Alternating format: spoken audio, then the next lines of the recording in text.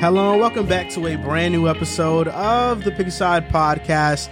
My name is Joel Moran and I'm here with River Brown and Andrew Velez. And this is now episode 179. In this episode, we are going to talk about the Suns' embarrassing Game 7 loss, if the Sixers are making a mistake by bringing back Doc Rivers, Mike Brown being named the Kings head coach, and we'll preview both conference finals matchup. A quick Patreon shout out to Cole Larson, Zach Wilson Sucks, Alexander, Nazir, Dwayne, Riv Smells Like Deer Ankles, Scary Terry, Icon No Cap Anthony, Caleb Baker, Travis Toomer, Drews the Goat, Holmes, Nairi, your boy Nick, Pimp Chimpin, Jake the Snake, Corrupt, G Boog, Kobe Florence, Dylan, Afosa, Mason, Rivs Hair, Mad Sexy, Gentile Drew, Paid MVP, Mark, SP4Z Shot, Jordan What, Evan, Dylan, Joel is the GOAT, Mayo, Andre, Peter, Daniel, Ben, Ruthless Rootster, Kill Moves, Joel B, SA Crimes, Kevin S, Eagle Dollar, Tizzy, Corey, Get Funkoed, Dylan, Playboy Orlando, Big Chuck, Michael, Greg, Cole, Liam, T Grove 17, Tua Sucks on Ka, Ryan, Epic Linkiness, It's Black Ace, Anthony, BJ, PJs, Langston, Jazzy Juice, Johannes, Dave McLaurin, Muffins, John, Sean Triplet, Burner Hoops, Court Cousins, P. Dot, Hikari, and Jay Aqua. Good old Jay Aqua, man. That list is long. But let me tell you, that shit just let's made get me into tired, it. that list. Jesus Christ. Should liven you up, bro. Those are all our fans. Yeah, those are all the people that love us. That list long, man. It is. It's a long list. I'm not going to front. Look at over there real quick. Don't I look a little bigger? That's why you were trying to put the sleeves up before the show. Yes. You've been working out? Yes. Really? Okay. All right. You know what? Roll the sleeves up then. I feel you. Racially motivated. Oh, my God. Here he goes. I'm not Unbelievable. Yeah, Strong allegations, I've been working out. You know what I'm saying? Been doing my push-ups, my pull-ups. I've been hitting the park in the morning. Okay. Nice. Yo, the old-fashioned workworkouts. The real gangster. Like, I'll be seeing outside. Respect. Four dudes, very, very strong guys. You're like, you know what? I'm going to join in. Yeah, Let me get this working. You know what I'm saying? So I'm locked in. Okay, let's do it. Well, that's very nice of you to share, Riff. I'm glad. Right? You know, everyone's got to be on a grind, and I respect yours. So I'm locked in. Well, this was a very exciting weekend of basketball. Very hectic turn of events. Suns lost in embarrassing fashion. The Celtics beat the Bucks pretty handily in Game 7. Game 7s weren't the best. Horrible. At least this year Some of the around. worst Game in the 7s second I've round. ever seen. I am very excited. Yeah. I am very excited. I tweeted out that I was going to have a lot of stuff to say on this podcast. And I am. And I think the best segment of mine is going to come when we talk about the Suns. But that's going to not be until a couple segments later. Let's start with the 76ers right here because this was the first team to get eliminated from all the second round teams. And we now know some things about Philly. They're bringing back Doc Rivers. James Harden is opting into his option, which is worth $40+ million a year. It's 47 million a year. And Joel Embiid also made some post-game comments about James Harden and him saying that he's not the same player anymore. It's not Houston Harden. He's more of a playmaker. Now, just what do you think about all of this that's going on with Philly? How you feel about them going forward? You know, is there room for optimism, or is this just kind of like a black hole? I mean, when you have Joel Embiid, it's always room for optimism. You know, he's in the regular season, probably a top 4 player in the NBA. You know, he's been playing like an MVP the last 2 seasons, been just as dominant as anybody in the league. But his comments, they were obvious. We can all agree. You know, James Harden hasn't looked the same. Were they out of line, in your opinion? No, I wouldn't say they were out of line. Even though that's a teammate. If they was out of line, I don't feel like Harden would have opted in. Really? No, I mean, 47 million. Who's giving him 47? That is true. Who's giving him 40? That is true. Who's giving him 35? But I think, like, sometimes you got to call out your teammates. And I agree. think, like, Harden being, like, I don't think Harden is soft. I don't think him being a veteran in this game, him understanding what, like, he knows he wasn't right. You know, he said it himself. This is going to be the first offseason he really has to get that hamstring right if it is still bothering him, which it looked like it has. So this is going to be the first summer he needs to get right. I think Daryl Morey needs to make some moves. You know, George Niang, Danny Green. Respect my twin. They're not good. George they need to really fix up that rotation. You know, Matisse Thybulle, I don't like, as great as he is defensively, he's literally nothing on offense. He's useless. He misses layups, he can't shoot. He needs to definitely get in the lab. They need to build up this team. You know, they're waiting on Tyrese Maxey to make another leap. They want Harden to come back stronger than what he was last year. But they definitely need to fix up the rotation. Doc Rivers coming back. Realistically, what coach is on the market right now? You know, you look at the market. I know a lot of people are confused at why he's come back, but look at the market. Who are you really going to sign? The person that just got signed was Mike Brown. I don't think you're going to pick Mike Brown over Doc Rivers at this point. So I think at this point you had to bring him back. You had to give him, to be fair to Philly, Embiid got hurt. You know, so it's like that really put a dent. Now, I don't want to say a dent on the season, but that definitely hurt them in the series against Miami. Heat, for sure. You know, they did lose 2 straight, but that hurt them in the series. So I think right now they just need to build that rotation, build up that depth, and James Harden needs to come back better than he was last year. 100%. I'll say this. Do I think Joel Embiid's comments were out of line? Not really. Not really. If anything we've learned about Joel Embiid is that he's going to tell you exactly how he feels, especially if it's in reference of the team getting better. Yeah. He was very vocal about Ben Simmons. He said, listen, Ben, you need to get in the lab. You need to start being aggressive. He was very vocal about that. And I'm sure that Embiid's just as vocal when it comes to just the two of them having a private conversation. I can understand when you get into the media, that's when it starts to become an issue because you want to keep certain things private. But there's some guys that are trying to motivate you in different ways. Embiid's a unique individual where he wants to motivate you by challenging you to the media because he understands his words have significant meaning. He speaks, here we are talking about it on the podcast because he is that impactful of an NBA player. He's 100% right. He's not that same player right now because he has been trying to come back from this hamstring injury for an entire season, really didn't have a full offseason to work. Now he has a full offseason to recuperate that hamstring. And we've seen hamstring injuries, especially a player towards the back end of their career, start to hinder their play. And James Harden has to get through that. And in order for Philly to reach the heights that they want to reach, James Harden has to be James Harden. That was said when the trade was made. It can be said until James Harden's time's done in Philly. If James Harden wants to win a championship in Philadelphia, if Joel Embiid wants to win a championship with James Harden being his counterpart, James Harden has to step up to the plate. Now, as Doc Rivers being the head coach, I don't mind it. He's had to deal with some interesting circumstance. Last year, he comes in year one, the first seed in the Eastern Conference, overachieved in that sense, and they underachieved come playoff time. And that was due to Ben Simmons' mental lapse, where it was very uncharacteristic of him to just completely take himself out of a game offensively. Defensively, he was still Ben Simmons, but offensively, he refused to be aggressive, and that definitely impacted that outcome of that series. Now, this year, you don't have Ben Simmons playing the first half of the season, and they played relatively well. Joel Embiid, when he was on the court, had them in contention night in, night out. That's why Joel Embiid was a candidate for the MVP. And then the trade happens, James Harden comes in, and then James Harden was excellent for those first 3 games, and then you got an inconsistent play out of him. And it was a lot that he had to manage, and the roster construction itself wasn't great overall, and he did what he could.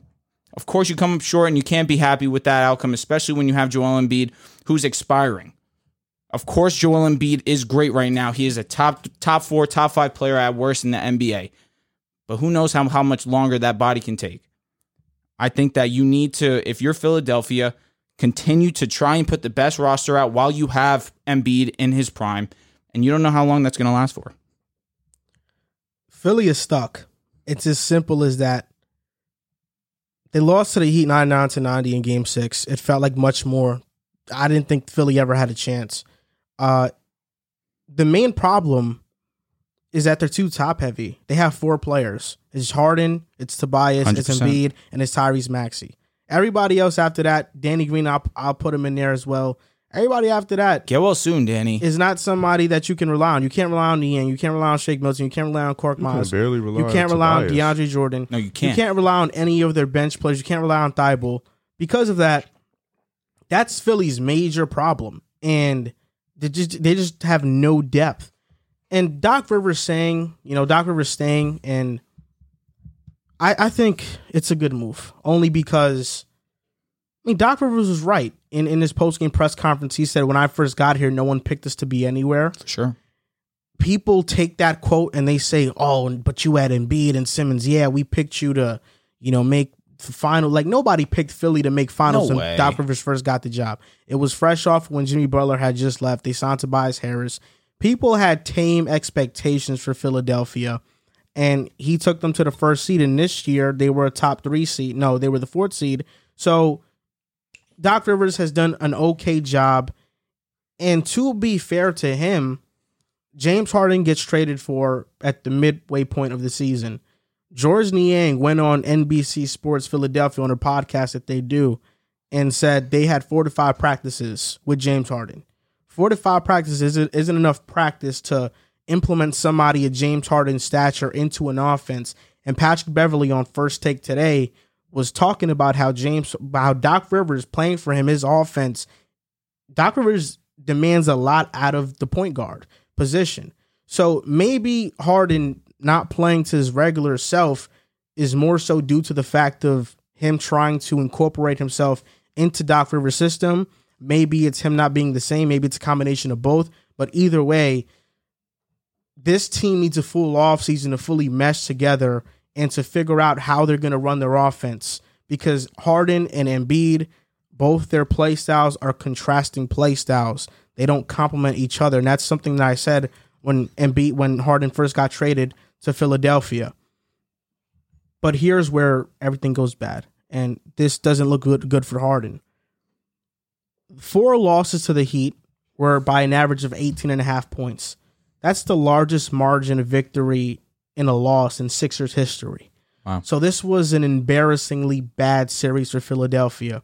There have been 4,062 postseason games since 1996, and Harden is the only NBA player in that 26-year span to fail to score in the second half while committing at least 3 turnovers in at least 23 minutes. This was an embarrassingly bad second half performance for James Harden in most of these games. Yeah, he was historic. He played in 6 second halves. He had 11 turnovers and 9 total baskets in all of those second halves combined. I mean, that's a lot. And I just don't know where Harden goes from here. Is he going to opt into his option? Of course. It's money that he can't pass up on. Absolutely not. Should Philadelphia extend him? Depending on the number, they should. But what Philadelphia has to do this offseason is they have to offload Tobias Harris because Tobias Harris doesn't fit in with this team. They have to get more role players. And Joel Embiid said something that I really agreed with. And this is his exact quote. We've never had PJ Tucker. That's really what I'm trying to say. Joel Embiid was talking about the toughness of certain teams and how in his time in Philadelphia, he's never had an enforcer like a Marcus Smart, Jimmy, like a PJ Tucker. Well, Jimmy that was for a short amount of time. Leash in what way? And then we'll get back to Brett Brown. Okay, all right. That was a short amount of time. But what Joel Embiid is saying is that he's never had one of those just glue hustle guys on Philadelphia, and he feels like that's something they're missing, a PJ Tucker. And I totally love him giving PJ his flowers, credit because he was phenomenal as well, shooting wise, defensively. We know who PJ Tucker is. On to Joel Embiid's. Actually, before I get onto that, Harden was asked if Doc Rivers basically calls plays to get him the ball. And Harden refused to answer it and just said next question, which means that Doc Rivers doesn't. So that's probably another reason why Harden failed to really implement himself in the offense, and Doc Rivers has a lot of blame in that. I didn't like Joel Embiid's comments. I didn't like it at all. Like, not one bit. Because he called your boy out? Not because he called Harden out. It's because it just showed me that he's not a leader. His comments showed me he is not a leader. He said these 2 quotes. At some point, you have to stop looking at the front office and coaching staff. You have to look at the players. I like that. Okay. That's something I do like because he's saying, he's basically co-signing Doc and what Elton Brand has done, which was give Al Horford a shit ton of money to only trade him and find out it didn't fit. Elton Brand has made a lot of shit moves. Yeah. So for Embiid to be like, oh, we got to stop looking at the front office coaches. I mean, the front office is the reason why there's no depth on your team. That's true. That's one thing. And Doc Rivers, we've seen time and time again, him failing to adjust has also caused the Sixers big time and teams in the past big time. But I do like that he's also holding players accountable. And himself included in that. But then him saying, since we got him, everybody expected Houston James Harden. But that's not who he is anymore. You may look at that as being real. Maybe it's how Joel Embiid feels. But it's a stupid comment for him to make. And the reason why it's stupid for him to make was because 3 games into James Harden's tenure, the first quote that came out of your mouth was, "I've never been this open in my life." At that point, you weren't saying, "Oh, no, man, he's not the same." No. But now that he's going through a rough stretch, instead of saying, this is what Joel Embiid actually should have said.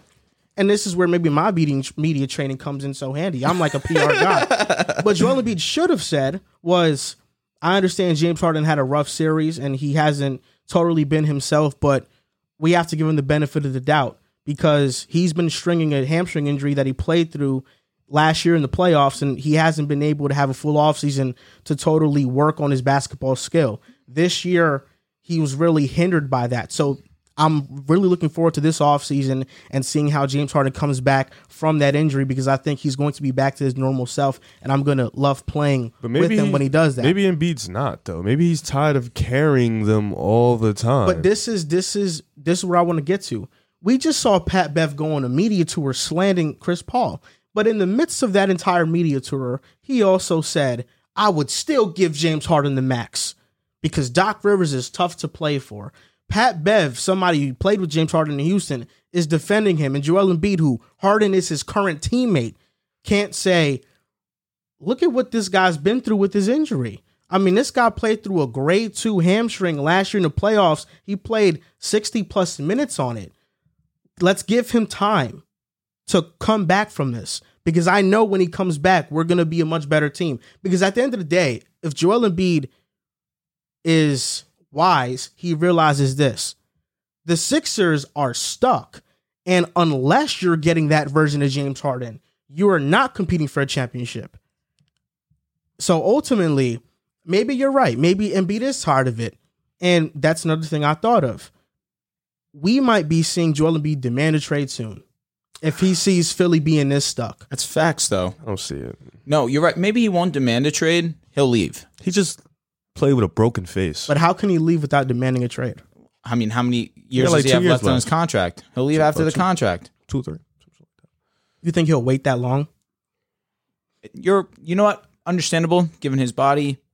He wants to maximize his prime right now. Back-to-back years of his co-star not playing good in a playoff series. When it matters most. When it matters most, and him carrying. I think that puts, like, I understand you don't like the comments, but sometimes that puts you in a, like, he's probably just upset. And like, Joel, he didn't play his best. He had a broken face. I was going to say, Joel Embiid playing with a fractured orbital, comes back, definitely putting his body on the line. I'm sure he wants a little bit out of his number 2, and he's not giving that to him. He didn't give that to him. He gave that to him in Game 4. He had a stellar performance. It was his best game in months. That's for sure.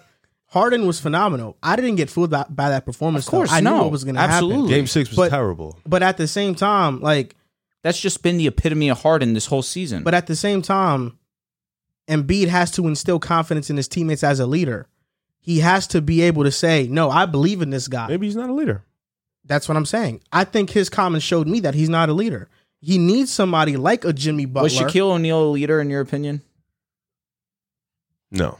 No, not the best one, I would say. Definitely not. No. But was still able to get the job done. Yeah, but it's different because with those Lakers teams and all-star players. We're talking about a great team. All-star players don't have to be leaders.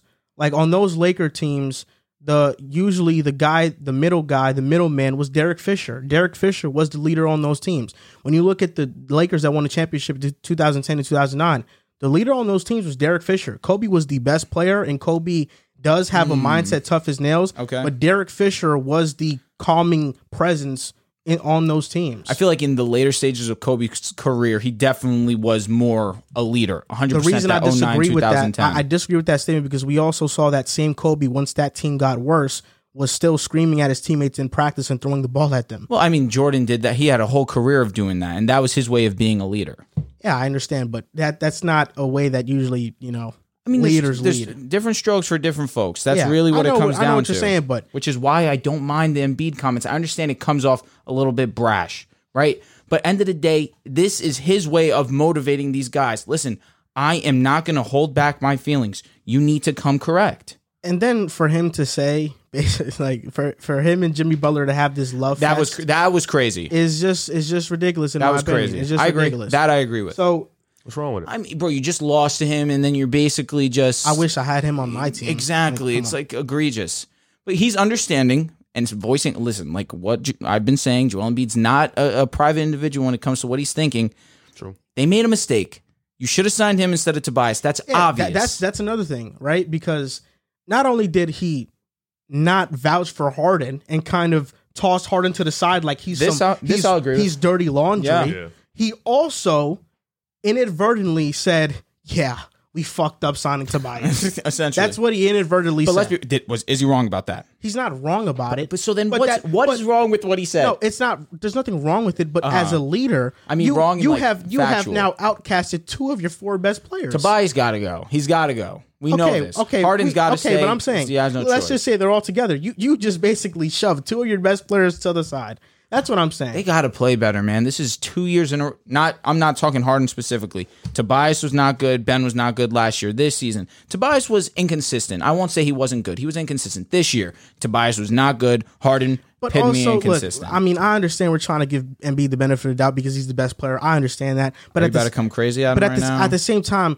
we remember that Atlanta series last year. He didn't show up for any fourth quarter. Ben He was Ben gassed. Simmons didn't show up for 4 quarters Correct. of Okay, almost I any understand. game. I understand. But Embiid also didn't show up Because for he was fourth what? quarters. He was gassed Because of what So he was work doing. on your conditioning. No, he was backpacking and carrying them bums. He was carrying them. He was legit carrying bums, bro. Like, come on, bro. Let's not do that, bro. He was carrying bums just like he was carrying bums this series. I don't want to hear that because if What you mean? if any other star player has a shit fourth quarter and you end up losing that game, then you're gonna say you didn't live up to your superstar status in those fourth quarters. And B didn't play to his standard in those fourth quarters, and that's the bottom line of it. So that's why I understand the comments, but those aren't endorsements like that. As Yeah. a leader of a team, you just can't say things like that. And that's my main point. Luka's playing with the worst roster than Embiid has ever had. Well, as the Sixers have been in the playoffs at least, and you don't go Luka saying, "Oh man, yeah, like I wish I had Bradley Beal on my team." Or he doesn't say that. He says he thinks these guys are great players, and whether he believes it or not, he's bringing that endorsement. Embiid's been in the league a little bit longer. He has a little bit more leeway in what he says. Yes, Luka's already on that superstar. Luka's made a level conference for sure. finals No. before Embiid. Yeah. He has more leeway. Luka has more leeway. No, but than not. Embiid. But vocally, he can't be like that yet. He's still too young. Oh, you know what's the difference between Luka and Embiid? hear Luka it. will talk shit and give you 40. No, not- like he I- did whoa, to the whoa, Suns. whoa. Embiid Like he will- did to the Suns. Come on, stop. Like he did to the Suns. Embiid will talk crazy and still give you 40. Booker said Luka's special. They blew the Mavericks out in Game 5. he's cold. Luka looked at the camera and said everybody acts tough when they're up, and then came back and won 2 straight games. Luka's a legend. Let's yes, chill. but he's still young and he can't jaw crazy. You know about what his else team. is also crazy about Dallas blowing the Suns out? Dinwiddie had 30. Jalen Brunson had 25. His guys come to play. came to play basketball. That's facts. They came to actually play ball. That's facts. Harden did not. Other But than the Embiid didn't come to masterclass. play ball either. Well, I he mean, showed up, but he didn't play had like a Embiid. broken Come on, man. face. Okay, bro. so- Come on. Stop, What- stop, Yo, Joel. wait, hold on, Joel, hold on, come hold on. on. All right, here we go. Before Go. we Here we go. go. Go. Isn't Riv the one that always says, if you suit up, you suit it up? I don't want to hear any excuses. Don't you always say that? He had a broken face. He's right though. He had a broken. He I couldn't agree. see the ball, I bro. agree. Like he Listen, could not I'm see not the ball, disagreeing. and he still came to play, bro. Like, he still came to show. Nah, not he suited up. disagreeing. But did he came Listen, to play but like MVP Embiid? No. He wasn't fair. MVP Embiid. Did Harden play like anything? Harden? No. Oh, okay. There it is. Come on, This is another fourth quarter stinker that Harden has had, and when he's shown his career that he just doesn't show up for those moments. Simple. I'm sorry. I hate it had to be. Actually, I don't hate it had to be him. I don't hate it had to be him. But you picked Philly out to come out the East this year. You're a liar. I don't hate it had to be him. It's just he shows you who he is. I'm sorry, but Philly's gonna be fine. They need to build that Do team. you think up. they're going to be fine? As long as they have Embiid, they'll be a playoff. It's going to team. be a very interesting offseason to look forward to if you're a Sixers fan because you need to What see can you something realistically get for Tobias Harris? Role players, that's it. $36 million. Tobias Harris. Who's taking that contract? The Kings? Maybe? Pistons. happen. Maybe. Sadiq Bey is better than him. He wouldn't trade Sadiq Bey though. They have Jeremy. I wouldn't trade Jeremy Grant for Tobias Harris. I really wouldn't do it. Would you? I would do it. No, I wouldn't do it either. But Yeah, so it's like maybe they can get Corey Joseph. Oh my God, that's worse than Shake Milton. I don't know. Maybe Orlando. They could use a little bit. Orlando's not. I don't know. I mean, they could I said use the a only little- dumb franchise is the Kings. Yeah, that's true. I mean, they have Harrison Barnes is better Barnes than and Tobias Holmes, and then Philly throws in some picks. Like, listen, man. Yo, you bring Barnes to Philly for Tobias? That's interesting. I would Is do it? that. They're the I would same do guy. that. Yeah, exactly. But I don't. Who knows what Harrison Barnes could do in the playoffs? I mean, We last know time we what he saw can it, do. it was bad, but it's been years. It's been years. Who knows if he's that same guy? He's going to turn into a spot up shooter when he gets to Philly. You think? Yes. I mean, Tobias, he gets opportunities with the ball in his He hands to misses. make something happen. I agree. What's the point of him having the ball? Not much, but I'm saying maybe something Malcolm happens Brogdon? different. For The Tobias, Pacers wouldn't do it. no. I know. Nobody would. That's my point. Tobias Harris is literally damn near untradeable. He's almost like Westbrook. But I feel like Malcolm's available, though. Not for Tobias. No, I agree. But I mean, they have the point guard already. They have Halliburton. It's a Brogdon possibility. can play both, though. No, I understand. Who's better, Brogdon or Tobias? Tobias is better. You think so? Yes. I would personally take Brogdon. I mean, really that's don't really know. come on. It's really No, a toss it's up for like, me. I'm dude, really stuck here. You would take Tobias? Tobias is better.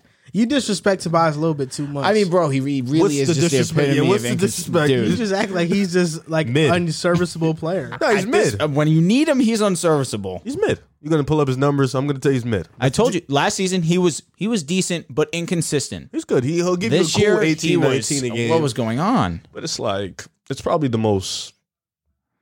It's ugly. I don't give a shit. 19 in like NBA history. Like I just okay, Maybe I'm being. Maybe No, I'm I know. being a little I know too what you're harsh saying. on Tobias Harris. You're just Maybe. being very firm about it, which is fine. Maybe I'm being a little. It's too funny harsh. though.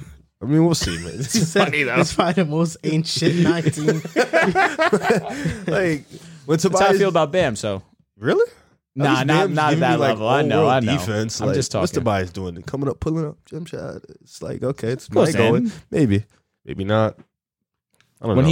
he attacks the basket, I'm not looking forward to that. when he gets the ball, ugly. it's Maybe like Chicago could trade for him. When Zach LaVine leaves, if we get Don't Tobias, waste bro, your energy. I'd be miserable. No, I'd really be like, bro. Oh my god. No, bro. I Watching him understand. chuck is crazy. Like him and Vooch, the same guy to me. I'm gonna be honest with you. Like watching him play, Vooch turned up for y'all turned up for what? in the playoffs. He was wide open. Yeah, he was. If you're wide open, I don't care what you do. You're wide open. Whoa. I don't care if you're wide That's open. not necessarily He's true. being left wide open. If DeMar's getting a screen, they're trapping him every time. He's left wide open. I don't know, man. It's rude. What is Tobias, like a top 80 player in the NBA? 90? 75? I think he's the top 60. You don't believe that. You don't believe that. I think De'Aaron Fox is like top 50. Oh my god, that's low. He's pretty much. That's I think he's low, bro. pretty. I think he's Stop. confidently better than Tobias Harris. I think Yes. De'Aaron's like more top 40. Really? Yeah, I'm telling you, you were very. Where's that's RJ? very Top low. 50? He should be top 50. He's confidently better than Tobias Harris. Like I'm willing to confidently better than Tobias Harris and Tyrese Maxey. So it's like Tyrese Maxey, man, another one, inconsistent. Harris is top 90 in the league. Top 90. That's hilarious. On to the next topic. The Memphis Grizzlies lost to the Golden State Warriors 96-110 in Game 6. Now, this was the battle of the old versus new, old school versus new school. Some people picked Memphis to overtake Golden State and now take that next step as the young, up-and-coming young team that they are. Steph, though, he said that after they lost to the play-in against them last year that it wasn't going to be the same result. And now he beats them in the playoffs, so there's that. But do the Grizzlies need to acquire another star to take that next step, or do you think they just have to keep building up this core they currently have, or maybe use some of these depth pieces to go get a young star? Maybe Zach LaVine's on the market and Why do you they keep want saying to Zach trade LaVine? because he's the only star that's really available. Beal? Beal is sort of available. He's available. Yeah, You think Zach better than Beal? No, it's because he is. No, it's because he is. Yeah, all It's right. 'cause he is. I respect. At least you're respecting Zach to a degree. You keep throwing his name up. He wants him off the No, Bulls so I he can just- root Yeah, I for know. him. I'm just letting you know that He's Zach gone. won't be on the Bulls next year. Well, Randall will be in the Knicks, so You're not too sure about that. I'm not too sure about that. sure. I'm not sure. If I'm the Knicks, I am not sure. Well, if you're the Knicks, you know nobody wants him. He's borderline Tobias Harris at this point. First of all, congratulations to the Grizzlies. You know what I'm saying? Tough series. Without Ja, they played amazing, better than a lot of people. Well, not really because people saw the record, but they played low-key better than when they had Ja. But shout out to Ja. He put on an incredible performance. But the old and the experience always ends up winning. You know what I'm saying? People wanted the new young stars on the block to overtake the Warriors. It just didn't happen.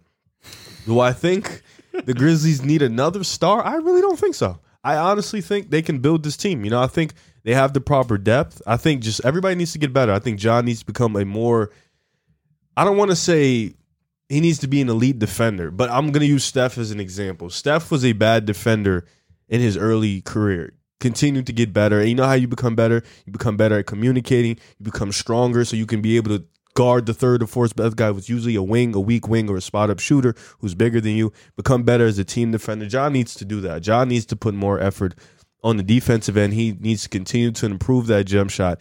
And if he does that, they'll be fine. Along with Jaren Jackson, just becoming more disciplined in the game, becoming more, what's the word I want to use? Just more focused. Refined, Definitely something along the line. He's too out of control. He's sporadic. Yeah, he's insane. He needs to relax. The fouling, he needs to cut down. Defensive player of the year is going to be in his career when it's all said and done, though. I think he has that type of ability, but he definitely needs to become more controlled, more refined, needs to become more disciplined. But I think they have the pieces. Aside from moving Dylan Brooks, I think, Steph. That's the name. Steph. That's the John name. Morant, Desmond Bane, Jaren Jackson Jr. That's a pretty solid young big three. Then they always continue to build the pieces around. They have a lot of draft picks. They have good players around them. DeAnthony Melton's still young. I hope they try to bring Tyus Jones back, but he'll probably go start somewhere else. But that's fine. They draft well. Zaire Williams looked really good against the Warriors, playing in that role. He was catching lobs. Defensively, he was great. He was hitting spot-up jump shots. He looked really great, much better than Dylan Brooks. Better fit for them, too. So I think this team, I don't think they need another star that's just going to push these young guys away, because that's what happens. I think they should just keep building on the foundation and the culture of what they have and just keep moving in that right direction. Get guys who fit the system. Don't go for talent. Go for fit and build around your young stars. There's no reason to hit the panic button when your starting five's average age is under 26 years old. They overachieved tremendously, being the second seed in the Western Conference this year. They had been the surprise of the season. They were absolutely excellent. Now, against the Warriors are just a better team right now. They're playing better basketball. You saw the Grizzlies really have a tough time against the Timberwolves, but they fought, and multiple comeback victories where they were down over 20 points, 2-3 times, and the Grizzlies were still able to overcome. I don't mean to reopen that wound, King. I apologize. But the Warriors are just playing better basketball right now, and I don't think that you losing to the Warriors is something to hang your head about and look to completely try and alter this team to try and put yourself over the top. You're still incredibly young. You still have years of development. You still can have John Morant become better, a better jump shooter like you mentioned. Desmond Bane, still early in his development, has already taken a great stride in his game. You have Jaren Jackson, who defensively is very, very good. However, he gets in foul trouble way too often, is a little bit too aggressive, takes himself out of games, especially when his team needs him the most. Dylan Brooks is the one piece that you look at and think, can we get a player like him that is just a notch above him? I don't know if you necessarily can. The one thing I'll say about... I think you need a smarter him. Offensively, obviously, because defensively he's great, and when he's on the court, defensively he's great. Offensively, a smarter him. He takes his them shot out of the selection. rhythm. His shot selection is definitely questionable, and something that you can work on that, especially if you're. He was out a lot of to start the season. Came in obviously later in the season, and he really. It took him some time to really find himself in that offense. I feel like an off season with Dylan Brooks now, with everyone who has already proven we can do this as just our group alone, we can be successful.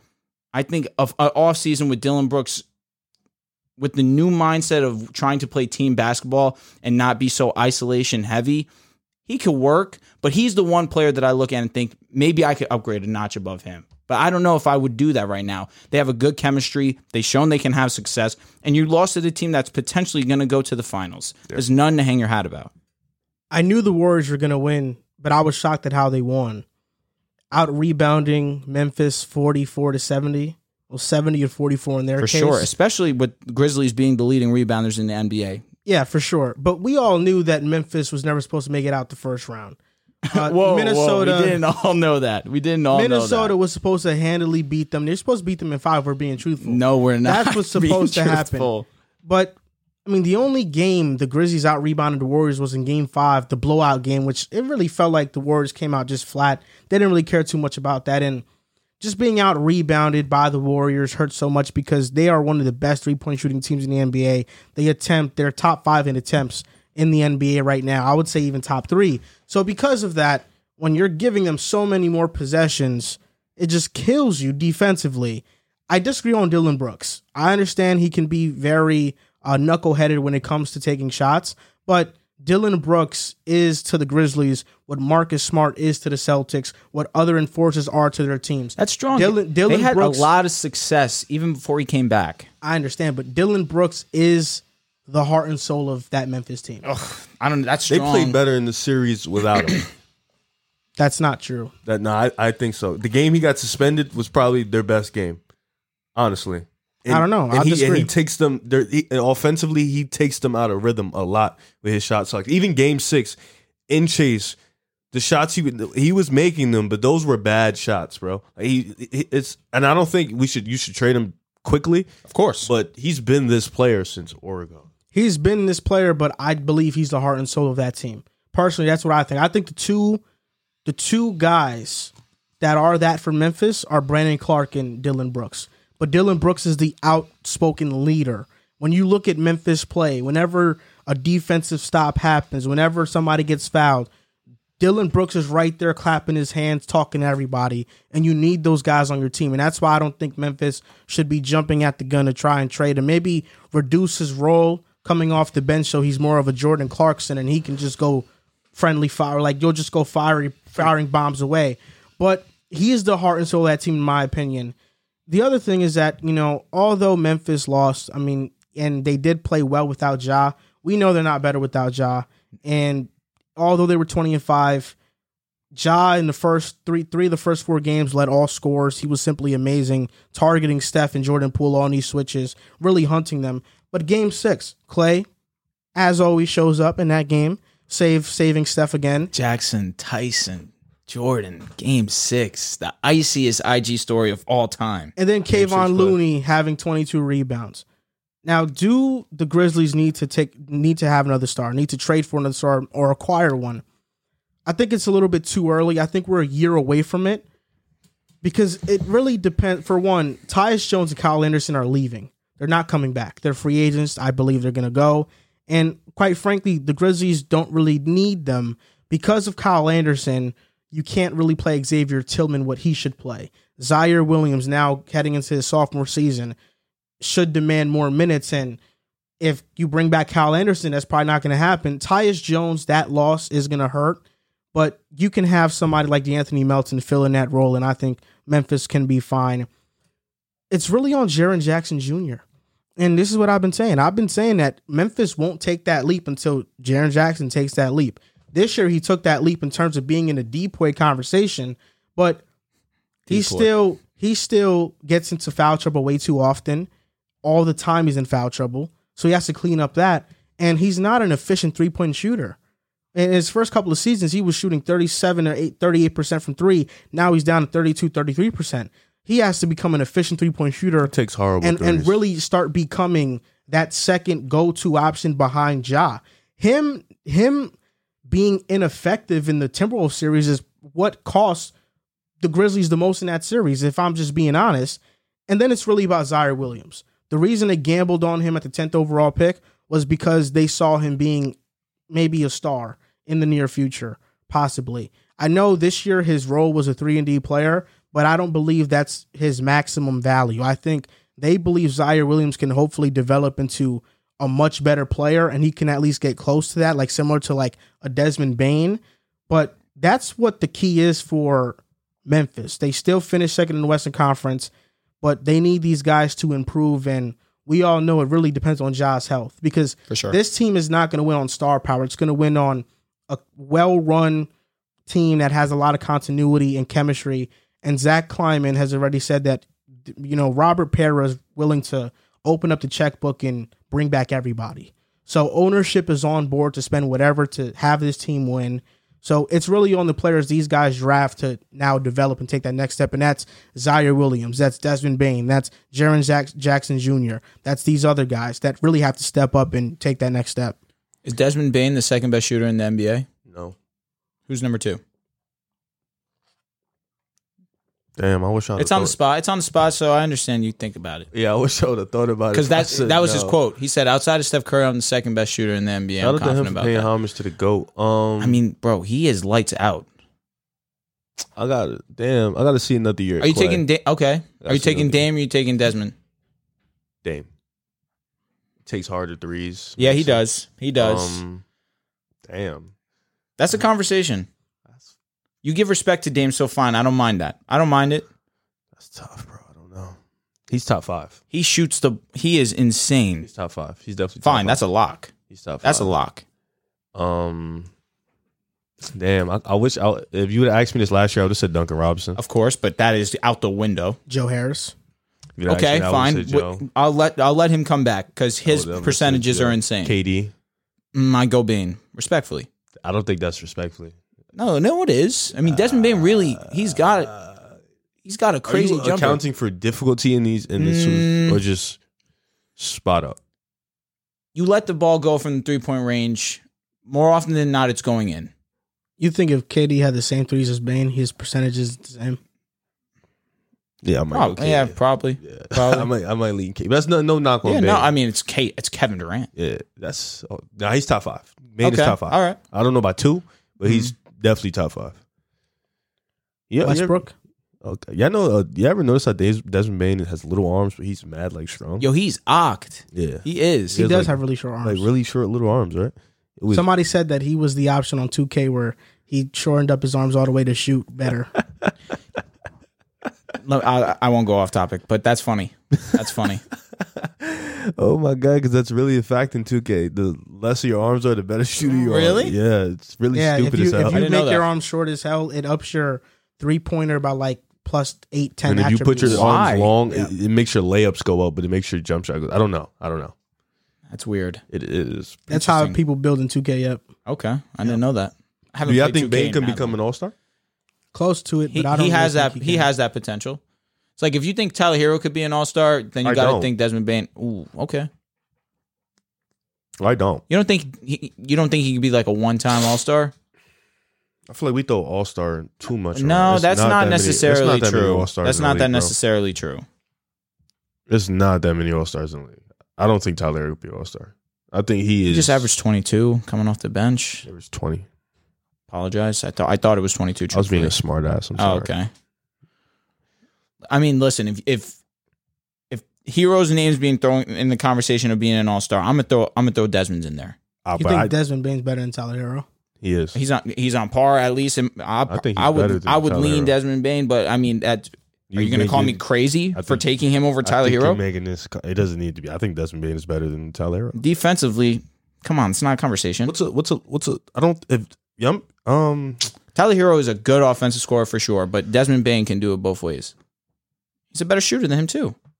Who? Oh, yes, Desmond Bane's a better shooter. Oh yeah. than Hero. It's like I don't know. Like we look at all stars, right? You're a like, Hero supporter. You guys are just sucking Desmond Bane right now. Yo, bro. Jesus Christ. Like, I don't know. I'm like, guy acting like he's way better than Tyler Hero. No, I'm not saying he's. What? I just said this guy doesn't listen to you when you speak. Sometimes, really, I literally said it's a conversation. The way you're describing it is like it's not even a conversation. For one, defensively, I think Tyler Hero is a better offensive player. That's not even close. I'm with you. Yes, he can score in different facets. He can handle the ball better. He can play make better. I think Chris Middleton's a low tier all star, right? Like a low end all star. Yes. That's literally what I think Desmond Bane's ceiling is, though. Yeah, I mean, I think Tyler Hero's ceiling is higher than Chris Middleton. no, So then why are you saying all-star? but that's what I mean, We call everybody in the world an all-star. Any guy who just puts up 20 points, all-star. And it's like, I hear you, but Jordan Clarkson can put up around the same production as Tyler Hero, bro. But we wouldn't call him an all-star. no. We wouldn't. No, he can't, bro. He averages 18. You're disrespectful, yo. It's not, I know you are being a little disrespectful. No, I'm not saying Clarkson. Jordan Clarkson is better. Is it like me saying De'Aaron Fox is an all-star? Like you're gonna look at me like I have four heads? No. Is he an all-star? I mean, yes, right? He's an all-star caliber player. We're talking about somebody who averages 18 for a sure. game. Oh, no, I'm definitely not saying Jordan Clarkson. That's what No, I'm we're trying talking to say about to him. Desmond Bane. He's not an all-star. No, not yet, but we're saying what's his ceiling? Yeah. The only way he will ever be an all-star, Was that if- not the question? What's his ceiling? Yeah. Okay, just making sure. the only way he will ever be an all-star is if the Memphis Grizzlies are the 1 seed and he's the second leading scorer on that team. So Therefore, by default, So what he becomes could an be. all-star. So Tyler Hero just averaged 22. They were the number 1 seed, and he didn't sniff an all-star. So when is he going to get Didn't it? sniff as strong. He was It's definitely because he was a consideration. 6 man, though. If he's a starter and does that, it's looked at much differently. Maybe. Has there ever been a 6 man to make the All-Star game? Lou Will. didn't even I do was it going to say. with the Clippers. Yeah. That was one of the bigger snubs at the time. That is true. Lou Will clears, by And the way. he had a better season that year than Tyler Hero was having right now. So That's true. That's true. that's what I'm saying. I don't know, man. I look at Tyler. I don't look at Tyler Hero as big as you guys. I mean, listen. He's a good player, though. I agree. That's facts. I don't look at what you see. He's a walking. It's not what I see. I'm realistic about who he is, but you are a bit disrespectful about I'm it. not disrespectful. Again, Do you think just saying someone's better is apparently disrespectful? No, not Talk really. to me. That's Talk- really let him explain. because Let him explain. I know Talk to how me. Riv thinks, Yeah, and I talk to know me. how he feels. Go ahead. What For one, I feel like you think like Jordan Poole and Tyrese Maxey are like on this different tier than Tyler Hero. I think you do. You're probably saying no right now. Those but you four probably are all in saying a that. tier together, in my I opinion. agree, but I think Jordan. Desmond Bane's, I think, like a notch below. What are you on? What are you Weird. on? That is that pretty is weird. It's kind of weird. I think he's You talk about below it in terms of potential, or in terms of like what they play right now. potential. Oh. That's what we're talking about, right? Okay, fair. I thought I had to make sure. Okay, so you believe that I think Maxey Desmond and Bane's a Poole, notch below Tyler I think Hero. you think Maxey clears. Hero? Yeah. Oh yeah, Exactly. I do believe that. That's just not true. I do He believe doesn't that because I clear. think Tyler Hero, out of all of them, is the biggest cone in the world. That's why. Like that's what I think. He's literally a parked Defense is car. huge. He's a defensive liability on any team he plays for, on anybody he guards. I'm talking about he can guard Kyle Lowry. He is a defensive liability, like Kyle Lowry right now. That's why I look at him like, I mean, yeah, he can score 20. A lot of guys can, right? You act like Jordan Poole doesn't get hunted down, though. Jordan Poole does. That's why I didn't say his name. Okay. All right. I'm just making sure. No, that's why I didn't say I his feel like name at you all. think Jordan Poole clears too, though. I think he clears because of the organization and where he's at. That's why I think he clears. Ceiling wise, you're saying Warriors Yeah, versus correct. the Heat. Are you serious? Are you? yeah, what, are what you- is whoa. what player outside of D Wade has the Heat drafted that's turned into a superstar or an all star? You can't think When have right they now. had the top pick? Bam? Which is why I'm saying I trust the Warriors in their development of Poole. The Heat developed good role Are you players, going to allow me to say Bam? and we haven't. Justice seen the Winslow, All-Star yet. is the only one I can I think thought he of. didn't. that That's what I'm saying. didn't pan out. Miami didn't. adapts good role players. Okay. The Warriors create stars. What about Wiseman? Wiseman is in gear 2. Come You on. think he'll be a star? You think they're going to create him? I think Kuminga, can Kuminga be a star? Andrew.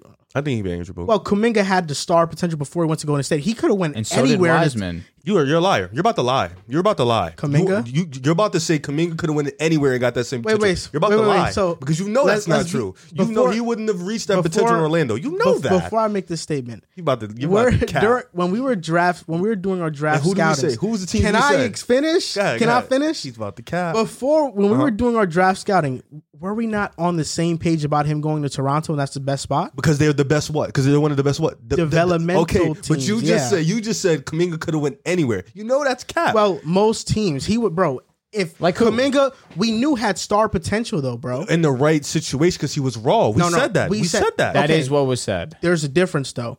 whether you believe he will develop into a star is different than saying he has star potential. That's my whole point. Anywhere he went, he would have had that potential. Yeah, still. but that's my whole point with Poole. His situation is why I deem him. He's going to be better down the road than Hero because of where he's being developed and who he's being developed under. Yeah, but I also think Miami is a great developmental place. Bam good role became a players. star. He didn't have people didn't think he was going to be a star out of college.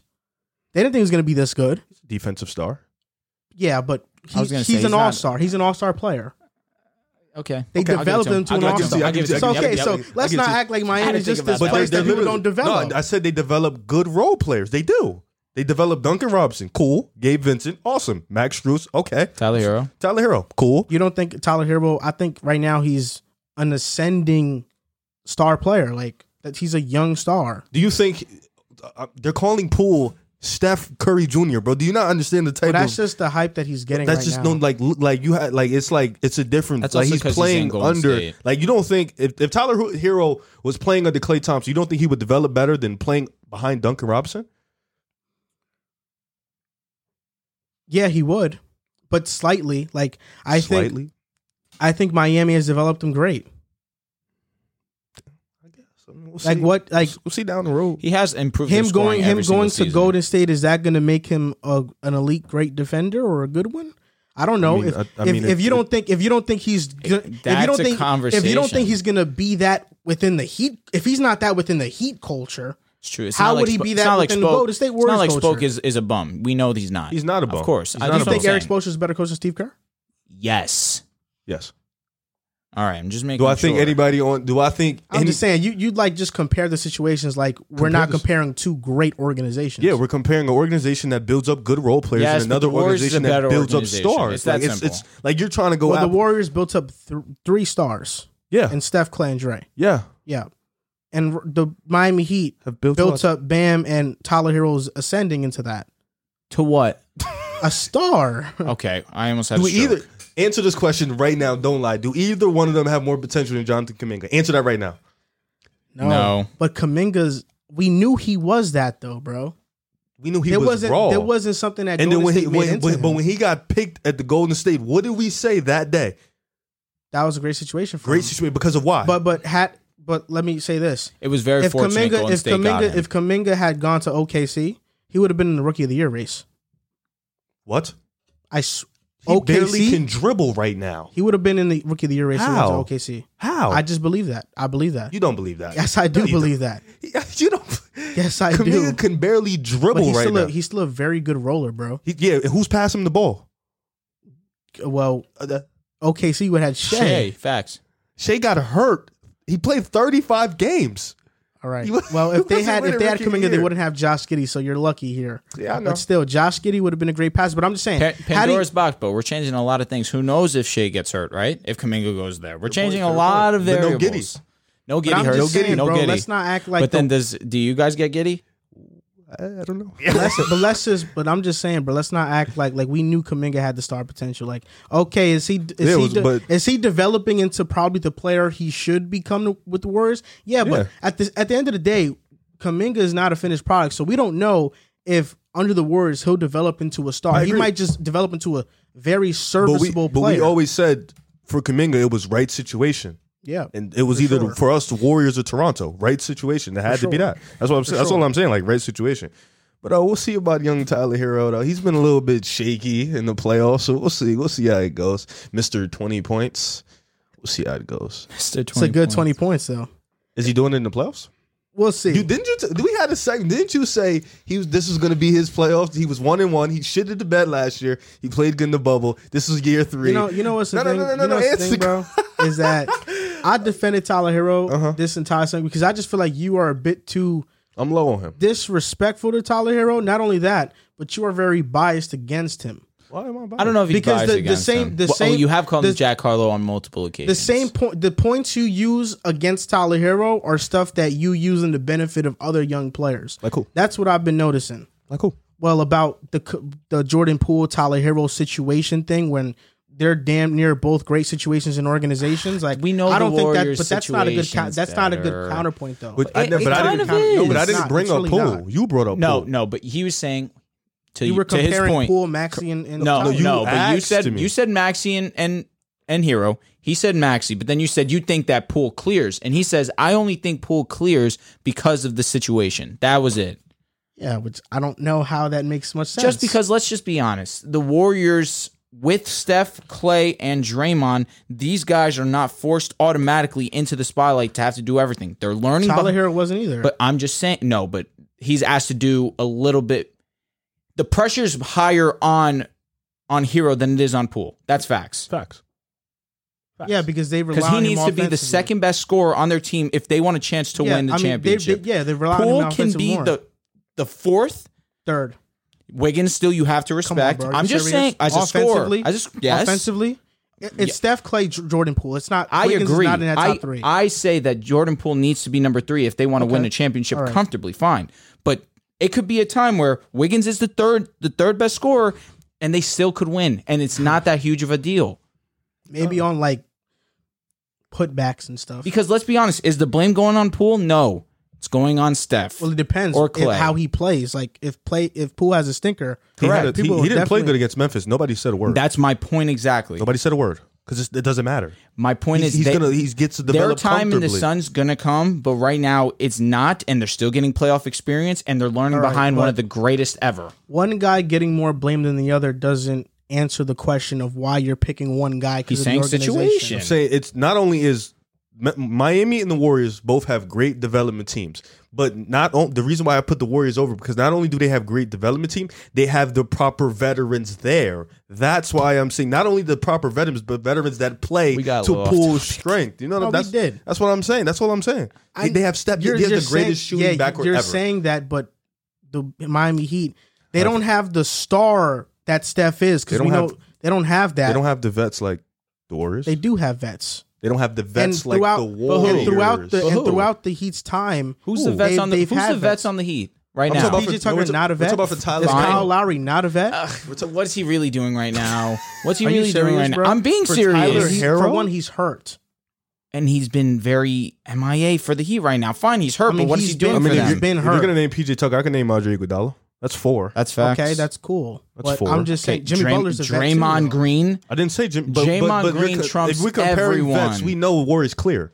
Come on. Yeah, but maybe by like 1-2 guys. But that doesn't change the fact But that Draymond's the biggest vet there is, right? And what does he mean in the locker really, room? So really, what you're telling me is that based on the number of vets a player has, Bro, we just give you, you are like 3. projecting- No, bro, we're giving you 3 different types of examples of why we're saying this situation works. So now you're saying, oh, so you're telling me this? No, the first example Oh, so was you're pressure. telling me this? No, the first example was Correct. pressure. I didn't say So anything about pressure. you said that. Yeah, he said so that. because It's beneficial. So because of the pressure, because Tyler Hero has more pressure, that's why you put Jordan Poole over. If you And wanna then you're take telling it me, under a because microscope of what I'm saying- because Jordan Poole has more vets. Oh, that's why he's better than Tyler Hero. It just But doesn't nobody- make sense. The development- That's Wait, not an no, argument. that's- to me, Wait. bro. Sorry. But nobody one time has said Jordan Poole was better than Tyler Hero. Okay, I know. But this is basically like the crux of the argument, though, bro. That's what we're talking about. the This is the potential. core We're of saying it. the ceiling. So you're telling me his potential is higher No, because he has less Poole pressure is going to reach and he his has more potential. vets. Poole's going to reach his potential because of the vets. We don't know if Tyler Hero is going to. We don't know if he's going to reach his potential just because of the vets. We don't know that. That's also we're hypothetical. speculating. That's what we do here. We speculate. But that's also that we're not Luka spec- had no vets in Dallas and he was reached a- his Come potential. on. But I'm just saying, Stop. we can go through every situation. Just because you have vets doesn't mean you're going to reach that. Like, But you said Luka. okay, but we That can was an also name unfair- all-star players, Name though. him. That one was Devin unfair. Booker. Devin Booker. what do you- Zach LaVine, did he have any vets in Chicago? What about Donovan Mitchell in Utah's rookie year? in Leading Chicago- that? when he I was mean, 24. No, I mean in Minnesota. My bad. But we know he ascended in Chicago. Yeah, Minnesota. When No. with garbage around him though, Minnesota. No. and neither in Chicago. Well, is Tyler Hero going to be Devin Booker? I'm not saying he's gonna be that, but I I'm saying understand, the but I'm- argument of vets is just doesn't make sense, bro. It doesn't make sense. Yeah, Jordan Poole went from late draft pick G League to now starting on a possible championship team. The only thing But I'm yeah, saying, you don't see the development. You just keep talking no, about. I see the development. But Tyler I see Hero the was he was a development. top pick. He's already been in a good situation. Jordan Poole literally just went from G League to starting. Now we're for a- talking about stories, though. No, like, that's But development. he's That's talking about literally development. development. bro. That's development. Yes, that's that- development. That is development.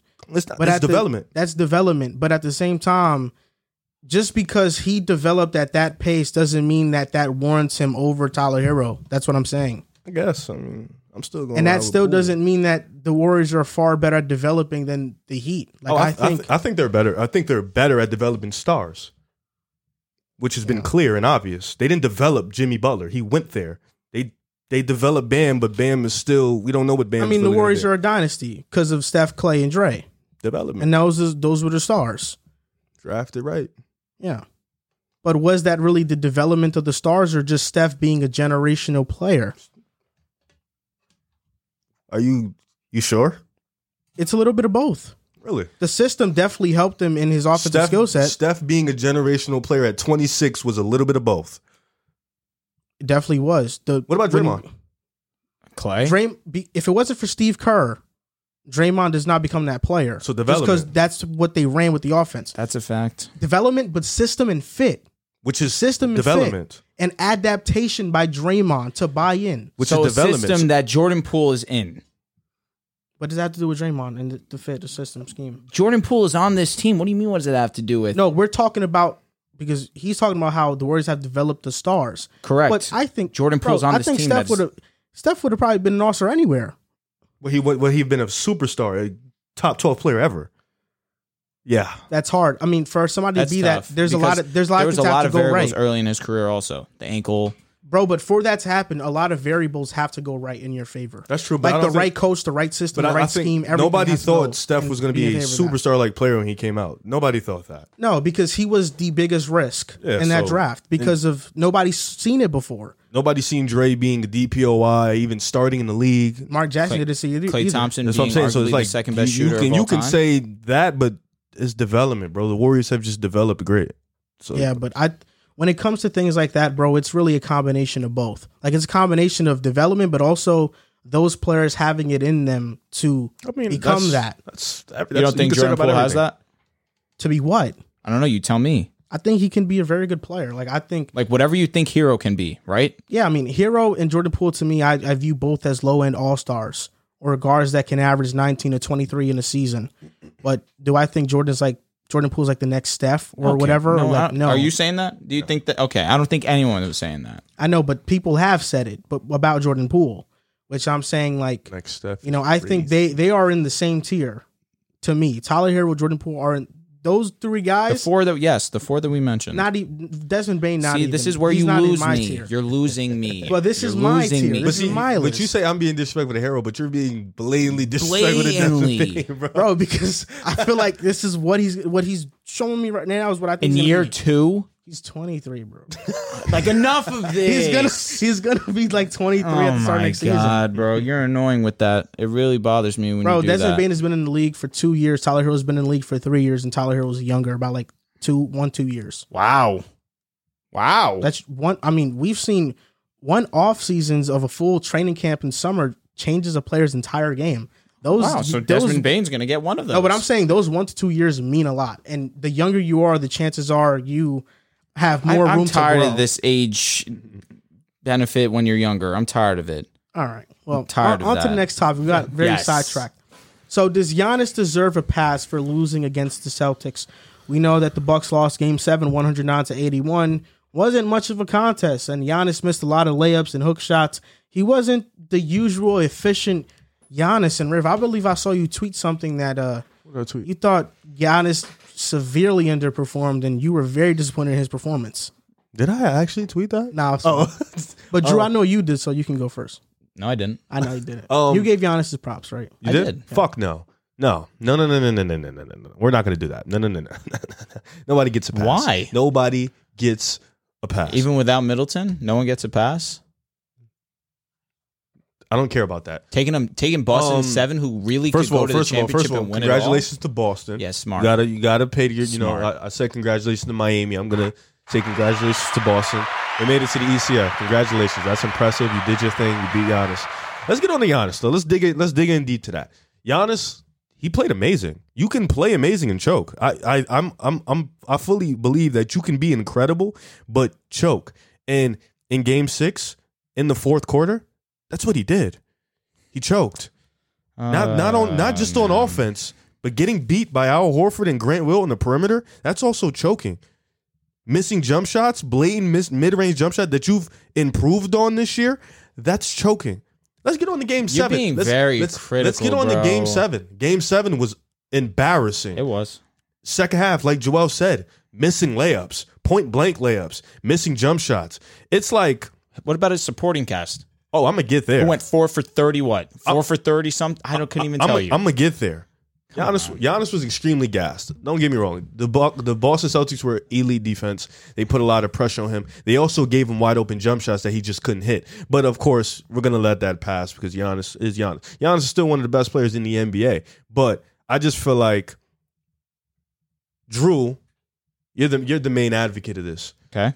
People knocked Kevin Durant last year, Game 7 in Brooklyn, because he went 0 for 8 in overtime, right? Even though he was going absolutely insane. And even before that was going insane Game 6 and Game 5. But people knocked him. Even though Harden was on a hamstring injury, Kyrie got hurt, people still knocked Kevin Durant. Why? Because in overtime, when you needed your guy to still be that guy, he came up short. So I don't feel like in this situation, even let's bring it back. James Harden, Game 6 against the Warriors in the second half. Steph Curry has 0 points. This is your opportunity to steal that game. Even Game 5, Harden choked.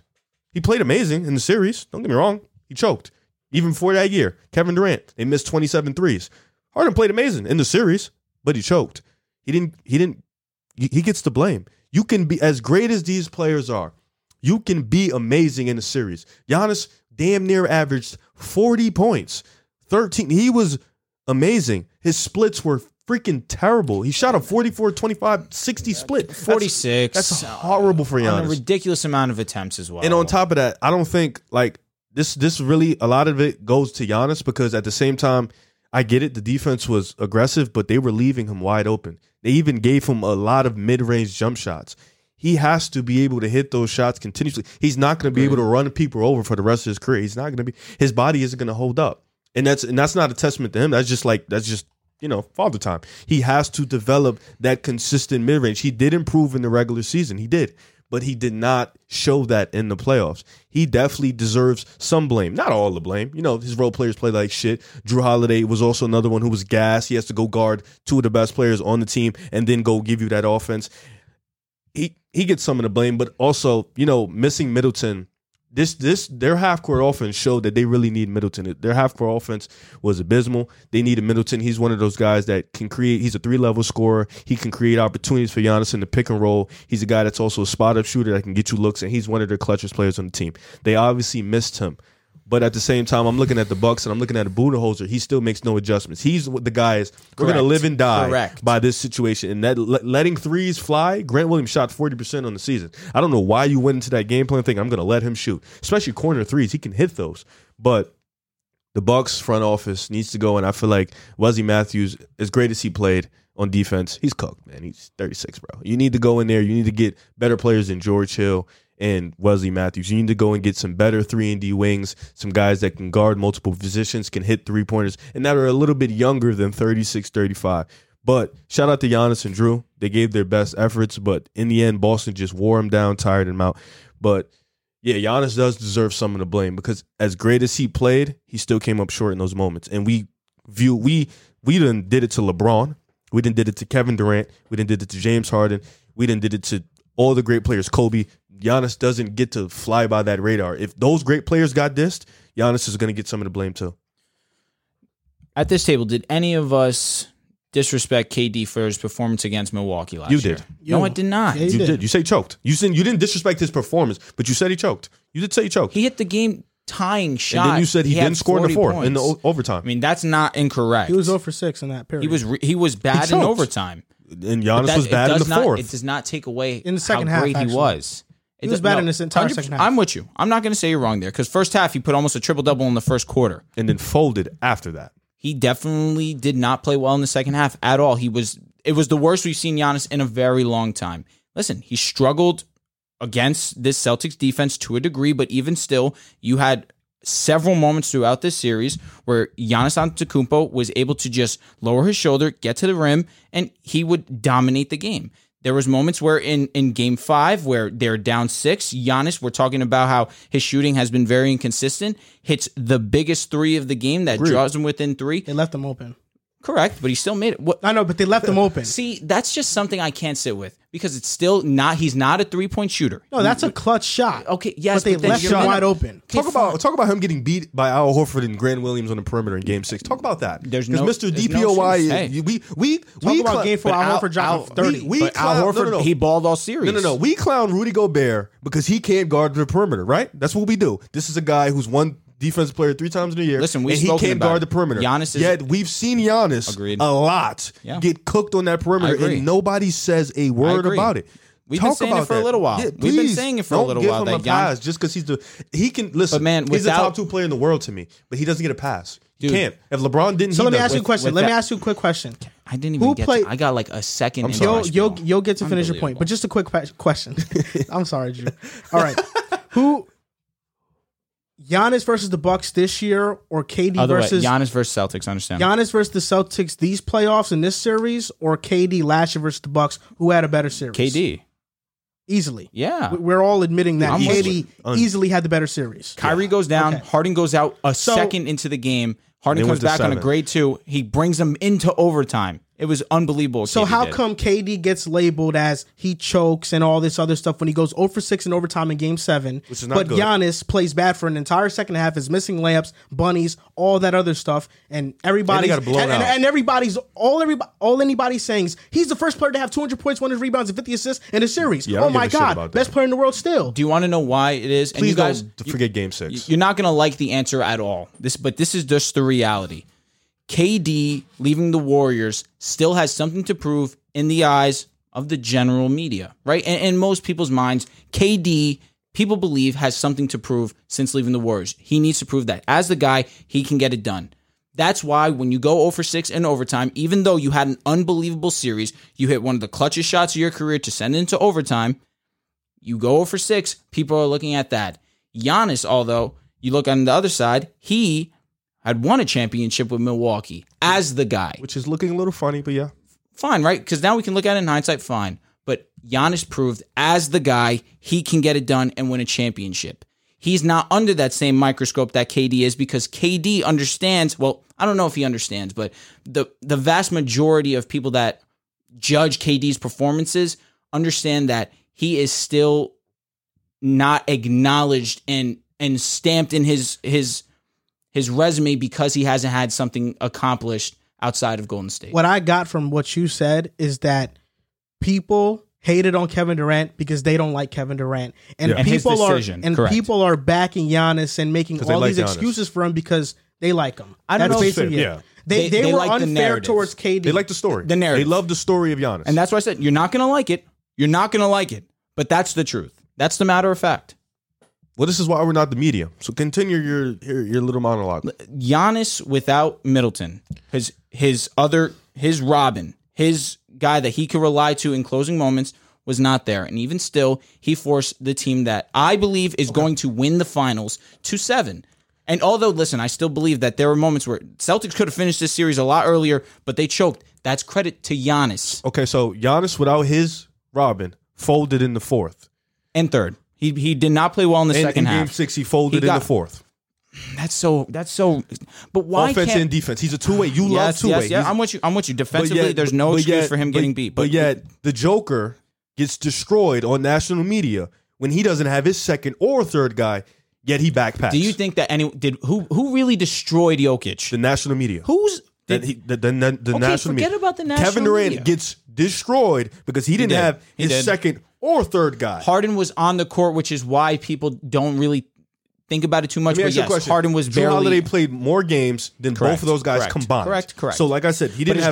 is Drew Holiday but he's Harden's caliber? But we're talking well, about just that big Harden three. on the yes. We're just talking about their big. We're just talking about that big Harden three. on the hamstring. Okay, he couldn't fine, even fine, do fine. anything. I'm We're with just talking about big threes. When you have your guys, you feel like you can beat I'm anybody. with you, man. I'm so with you. Drew Holiday played more games than both of those guys. Kevin Durant still got slandered when he put on a master. we spoke about it. Class. We spoke about it. Bucks went But 4 you're being for no. I'm not 30 talking. something. I'm not talking about Stephen A, Nick Wright, I'm not talking about the clowns. I'm just talking about talking you. Me? You have not said a word about Giannis's bad performance. What do you are mean? giving him a pass. No, I'm not. You are. I said You are. I acknowledged. I didn't hear you acknowledge Come on, it. what do you got to start using your ears now? I King, heard you keep because I said all you keep talking about is how many the team times went 4 for 30. How many That's all you times keep talking have about. I said that Giannis played poorly in the third and fourth?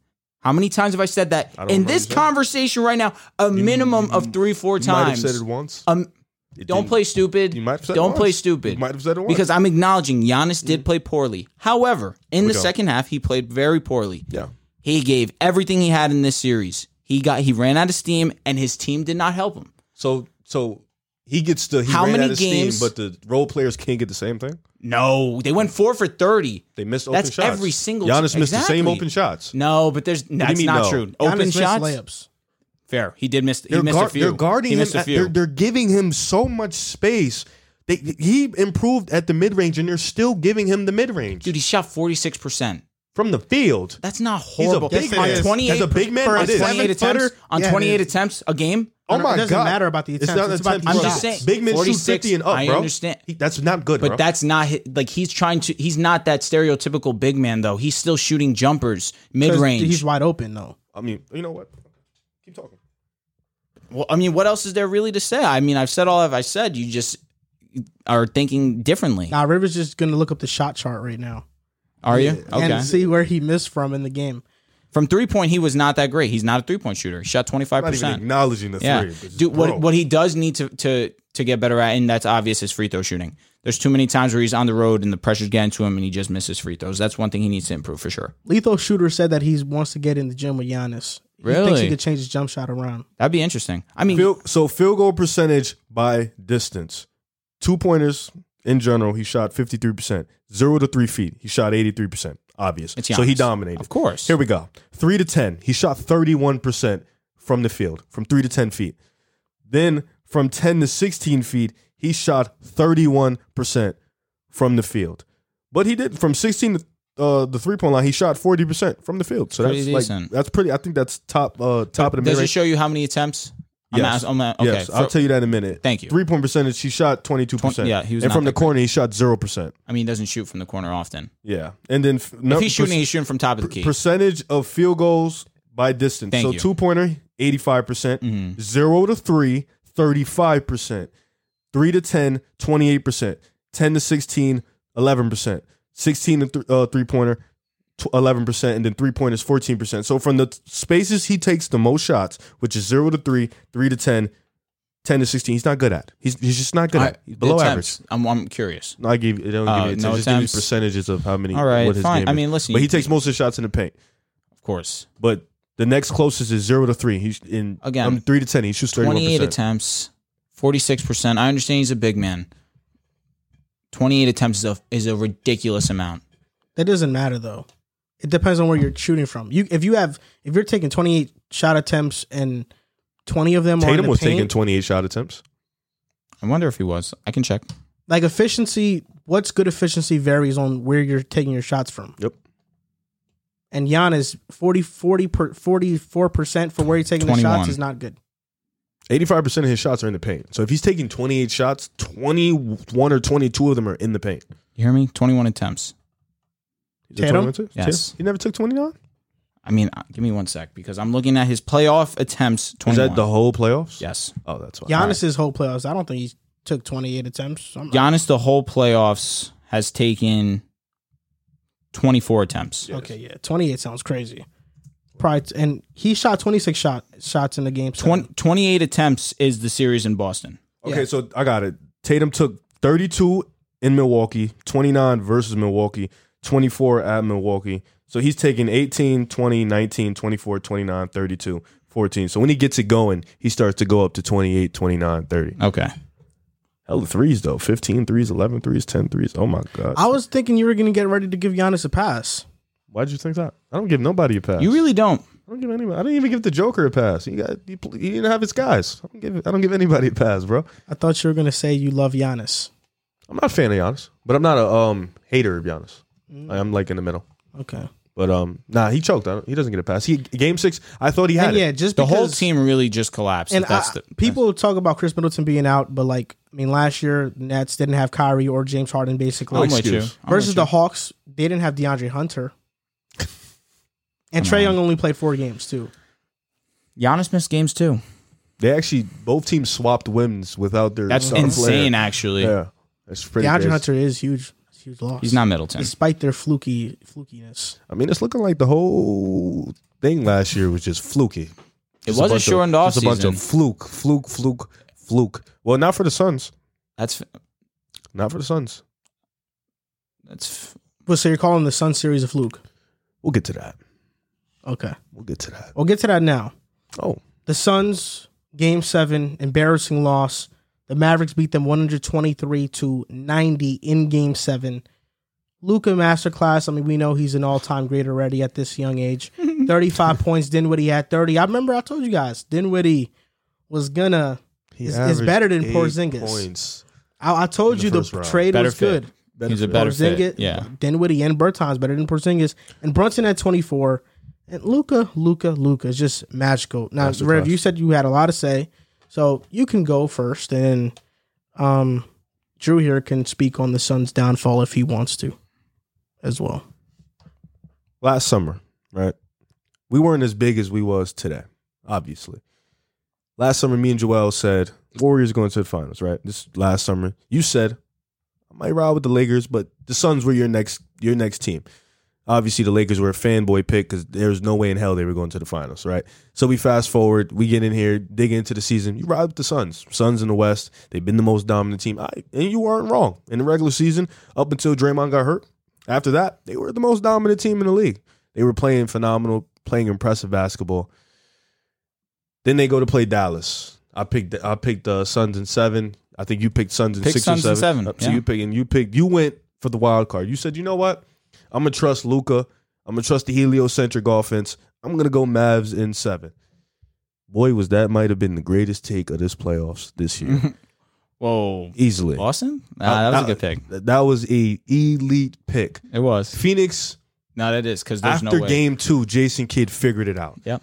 He needed 2 games to figure out Monty Williams, Mr. Coach of the Year, almost unanimously, Monty Williams' system. He figured it out after 2 games.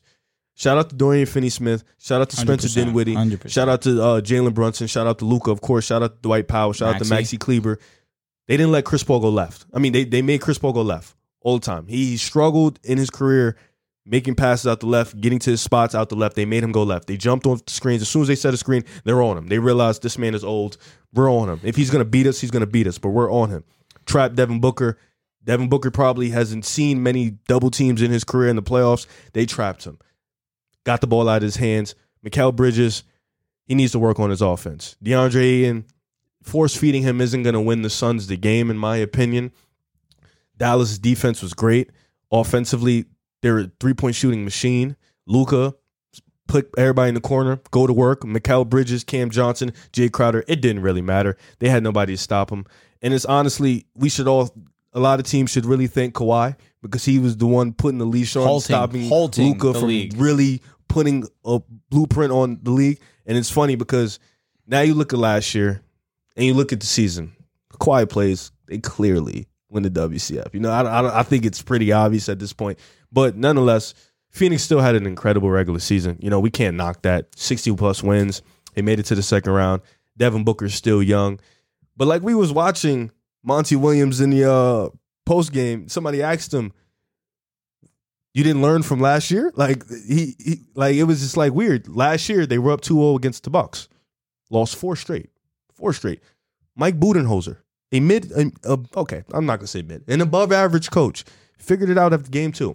Giannis, just go play bully ball. They can't stop you. He did it.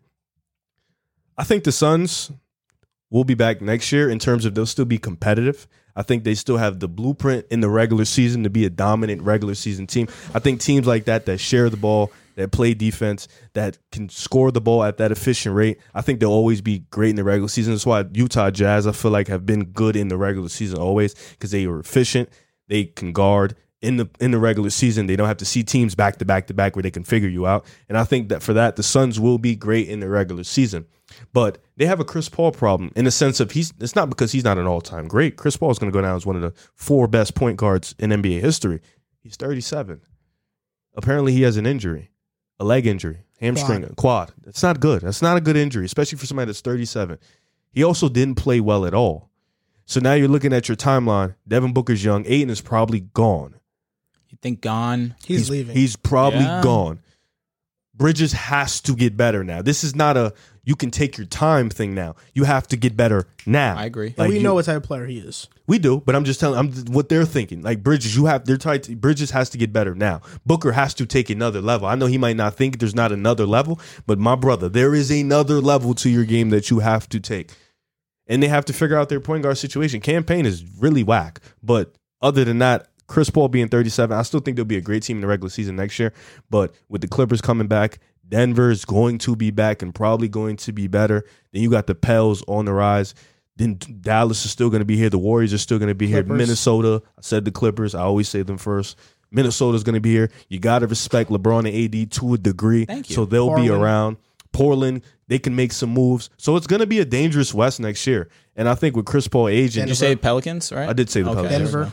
I did say Denver. With Chris Paul aging and what is his contract? What, 2 years? 2 more years, 30 mil. A piece? Oh, 60 mil? Oh, wow. I thought 30, like 15, 60 mil. It's too late for that. Suns, it's sad to say, but the Suns might have had the biggest 2-year peak in NBA history. Like choke job, you mean? Like no, like this might be it. the big. I don't know what you mean by that. Like they just went first year out of nowhere, 50+ wins, second seed, went to the finals. Second year, 60+ wins, dog walked the regular season. Second round, next year it could be a play-in. Next year it could be a 7th, 8th seed. You're getting rude. No, the reason why he's right is because DeAndre Ayton It's gone. 98% believe he's leaving because they don't want to pay him the max. You want to pay DeAndre Ayton $35 million a year? No. Okay. No. There's a team out there that will do it. I don't think the Suns will. Chris Paul, quad injury, 37. Let's just say he regresses to like a Mike Conley level.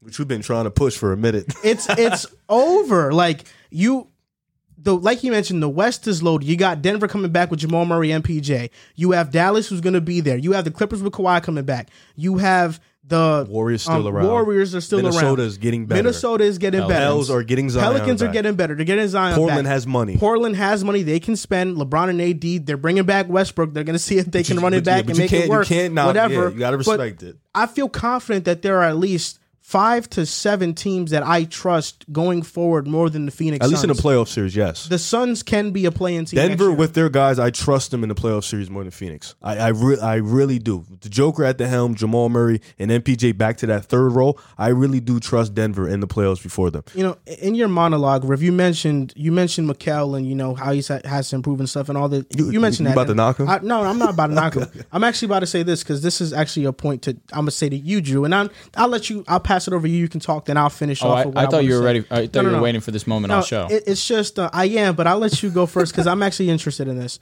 Because remember when we were talking about the Suns and you know I was saying outside of really Chris Paul and Devin Booker, they don't have shot creators. I don't really rely on Ayton or Mikal.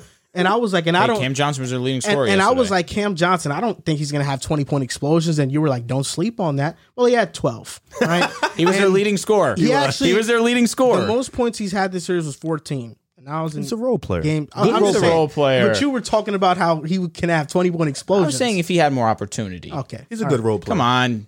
Don't try and single me out like that. You know what I was saying, you bastard. You're a bastard. You overrated Cam Johnson. No, I did not. Yes, he was you their did. leading scorer yesterday. That's terrible. No, after that game he had, that masterclass he had, you were geeked. I was. Yeah, you were because really- y'all just think that he's mid. Corey Brewer had 50. No, I don't. I think he's a really serviceable role player. Really? Yes. I that is think he's good. You act like he can be a starter and That's average not- like 20. That's not what I like. You love to take what I say. I do and think he blow can it be up. a starter eventually. Yes, he No, can I think be on the team he can be a starter. Yeah. Like Dorian Finney-Smith. I was gonna say like a Jay Crowder, but I don't know. Is that bad? You think he can be like a Desmond Bain? No. Okay. That's how you made it sound, though. You trying to knock No, that it's in? not. I'm not making it no, sound like it's that. not. I'm tired of you doing So that. you want to give your monologue? Or you want me to go first? Go. It I is- want. No, okay. you've been waiting for this. All right. I'm very All right. excited to hear it. Stop trying to knock Desmond Bain, man. Right? Now I'm glad you're starting to see the light on Bane. Respect him. Just don't like his game. I hate his arms. Why? I really hate how he mean, moves. he's ox. What's wrong with? Come on, bro. Remember when he dove on the floor and he got up like against Minnesota? Yo, he's nice. He's nice. Here we go. Somebody get the camera out. 4K. Luka Doncic is my guy. Look, go on my Twitter right now, Joel V. Moran. You're gonna see Luka Doncic fan is right there. Used to be Ann Edwards. What happened to that? It's Luka's time right now. He is unbelievable. It's Luka times in He's like it's like he's playing hopscotch with the NBA right now. This is the thing. Luka's just an all-time great already. I've seen. He's one of the best players I've ever seen. He's averaging 39 points in elimination games. And let's just get to the Suns because this is who I really want to talk about. Then I'll go into some analysis about the game, but I really want to get this point across. The Suns trailed by 46 points at one point. The largest deficit in Game 7 in the last 25 years. They laughed at us. I know how embarrassing this feels. It was one time I was on the AU team. We was losing by 50. So I understand this feeling. It's not a good one. The 2022 Suns are the second team in NBA history to win 64-plus games and not make the conference finals. And fun fact, actually, four of the teams that have won 64 games in history have never made the NBA finals. So luck wasn't on their side. You know the teams? I don't know the teams.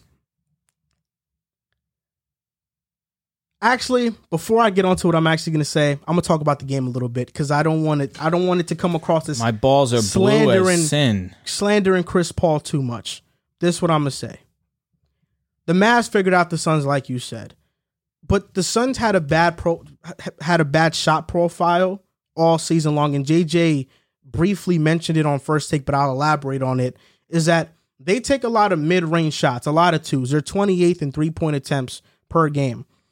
They take a lot of mid-range shots, a lot of long twos, and if you look at charts between DeAndre Ayton, Devin Booker, and Chris Paul, they are all above league average shooting those shots. But Chris Paul specifically, he is like skyrocketing up, which means that Chris Paul was hitting his mid-range shot at an absurd, efficient, hot streak rate that just wasn't sustainable. And then you talk about Devin Booker. Jason Kidd trapped him in Game 7, something he hadn't done all series. In Game 7, he decided to trap him and really blitz him on these pick and rolls. Devin Booker couldn't pass over Dwight Powell. He was afraid to make those passes. Donovan Mitchell. He, to me, was the worst player in that game, not Chris Paul. Chris Paul has been the worst player of the two the past couple of games, but in Game 7, Devin Booker, to me, was the worst player. But it's just a credit to Jason Kidd and his adjustments. 100%. Frank Ntilikina getting minutes and guarding Devin Booker. Booker shot 15% against him in this series. DeAndre Ayton, in Game 7, just talking about the game, Devin Booker couldn't hit a shot. He was getting blitzed. Chris Paul had some mid-range early on. He didn't hit. Mikal Bridges couldn't hit a shot. DeAndre Ayton was missing point-blank shots at the rim. And then he had 2 back-to-back offensive fouls. He was subbed out after that, and we only saw 3 more minutes out of him after that happened. I think that was the start of an altercation and why Monty didn't play him the entire way. But truthfully, he was getting abused. Luka was posting him up, backing him up back to the basket. Dinwiddie was hunting for him. DeAndre Ayton could not hang with these guys. These dudes are different. Luka is different. Luka backed him down. That's when any deal Ayton had with the Suns went out the window. The Suns were crazy efficient, and specifically like when guarding Chris Paul, like teams have played drop coverage on him in the past, which is why he was able to have an all-time series against Denver. Last series he played well. But when you play up on him and you take him away from that elbow mid-range jumper, he looks a lot like this. So I'm wondering how things are going to look like going forward. And that's why I'm not really high on the Suns moving forward. But with all that being said, people are being very reactionary to Chris Paul, and there's Pat Bev went on the whole media tour. We'll talk about that shortly. But he deserves this. And we know Chris Paul as the point guard, and I had this thought yesterday. The point guard title has to be officially removed and revoked for Chris Paul. We can never call him that again. And people may say it's reactionary, But it's not reactionary when Chris Paul has blown 5-2-0 series lead. No other player has blown 4. 1 with the Hornets, 2 with the Clippers, and now 2 with the Suns. He's only been with the Suns 2 years. He's done it. He's lost 4 straight Game 7s, and for the past 5 games, he's averaged 9 points, 6 assists, and 4 turnovers. We just witnessed one of the worst postseason losses in history. This was a Game 7. You want to know who owns the worst postseason loss in NBA history? It's Chris Paul, 2009 with the Hornets versus the Nuggets. He lost by 58 points. He's made the conference finals twice, in 2018 with Houston and in 2021 with the Suns. On both those teams, he wasn't the best player. It was James Harden in Houston and Devin Booker with the Suns. 58 points. If he has never been the best player on a team to make the conference finals or the NBA finals, how is he the point guard? If he routinely blows series leads, how is he the point guard? Point guard would mean you have control of the game. You are the master at controlling the flow and tempo of the game. So how come he's always losing that control and tempo?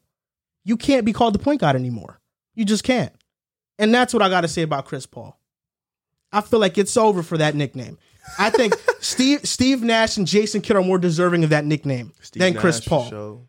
Jason Kidd, 2 NBA Finals appearances as the man with the Nets.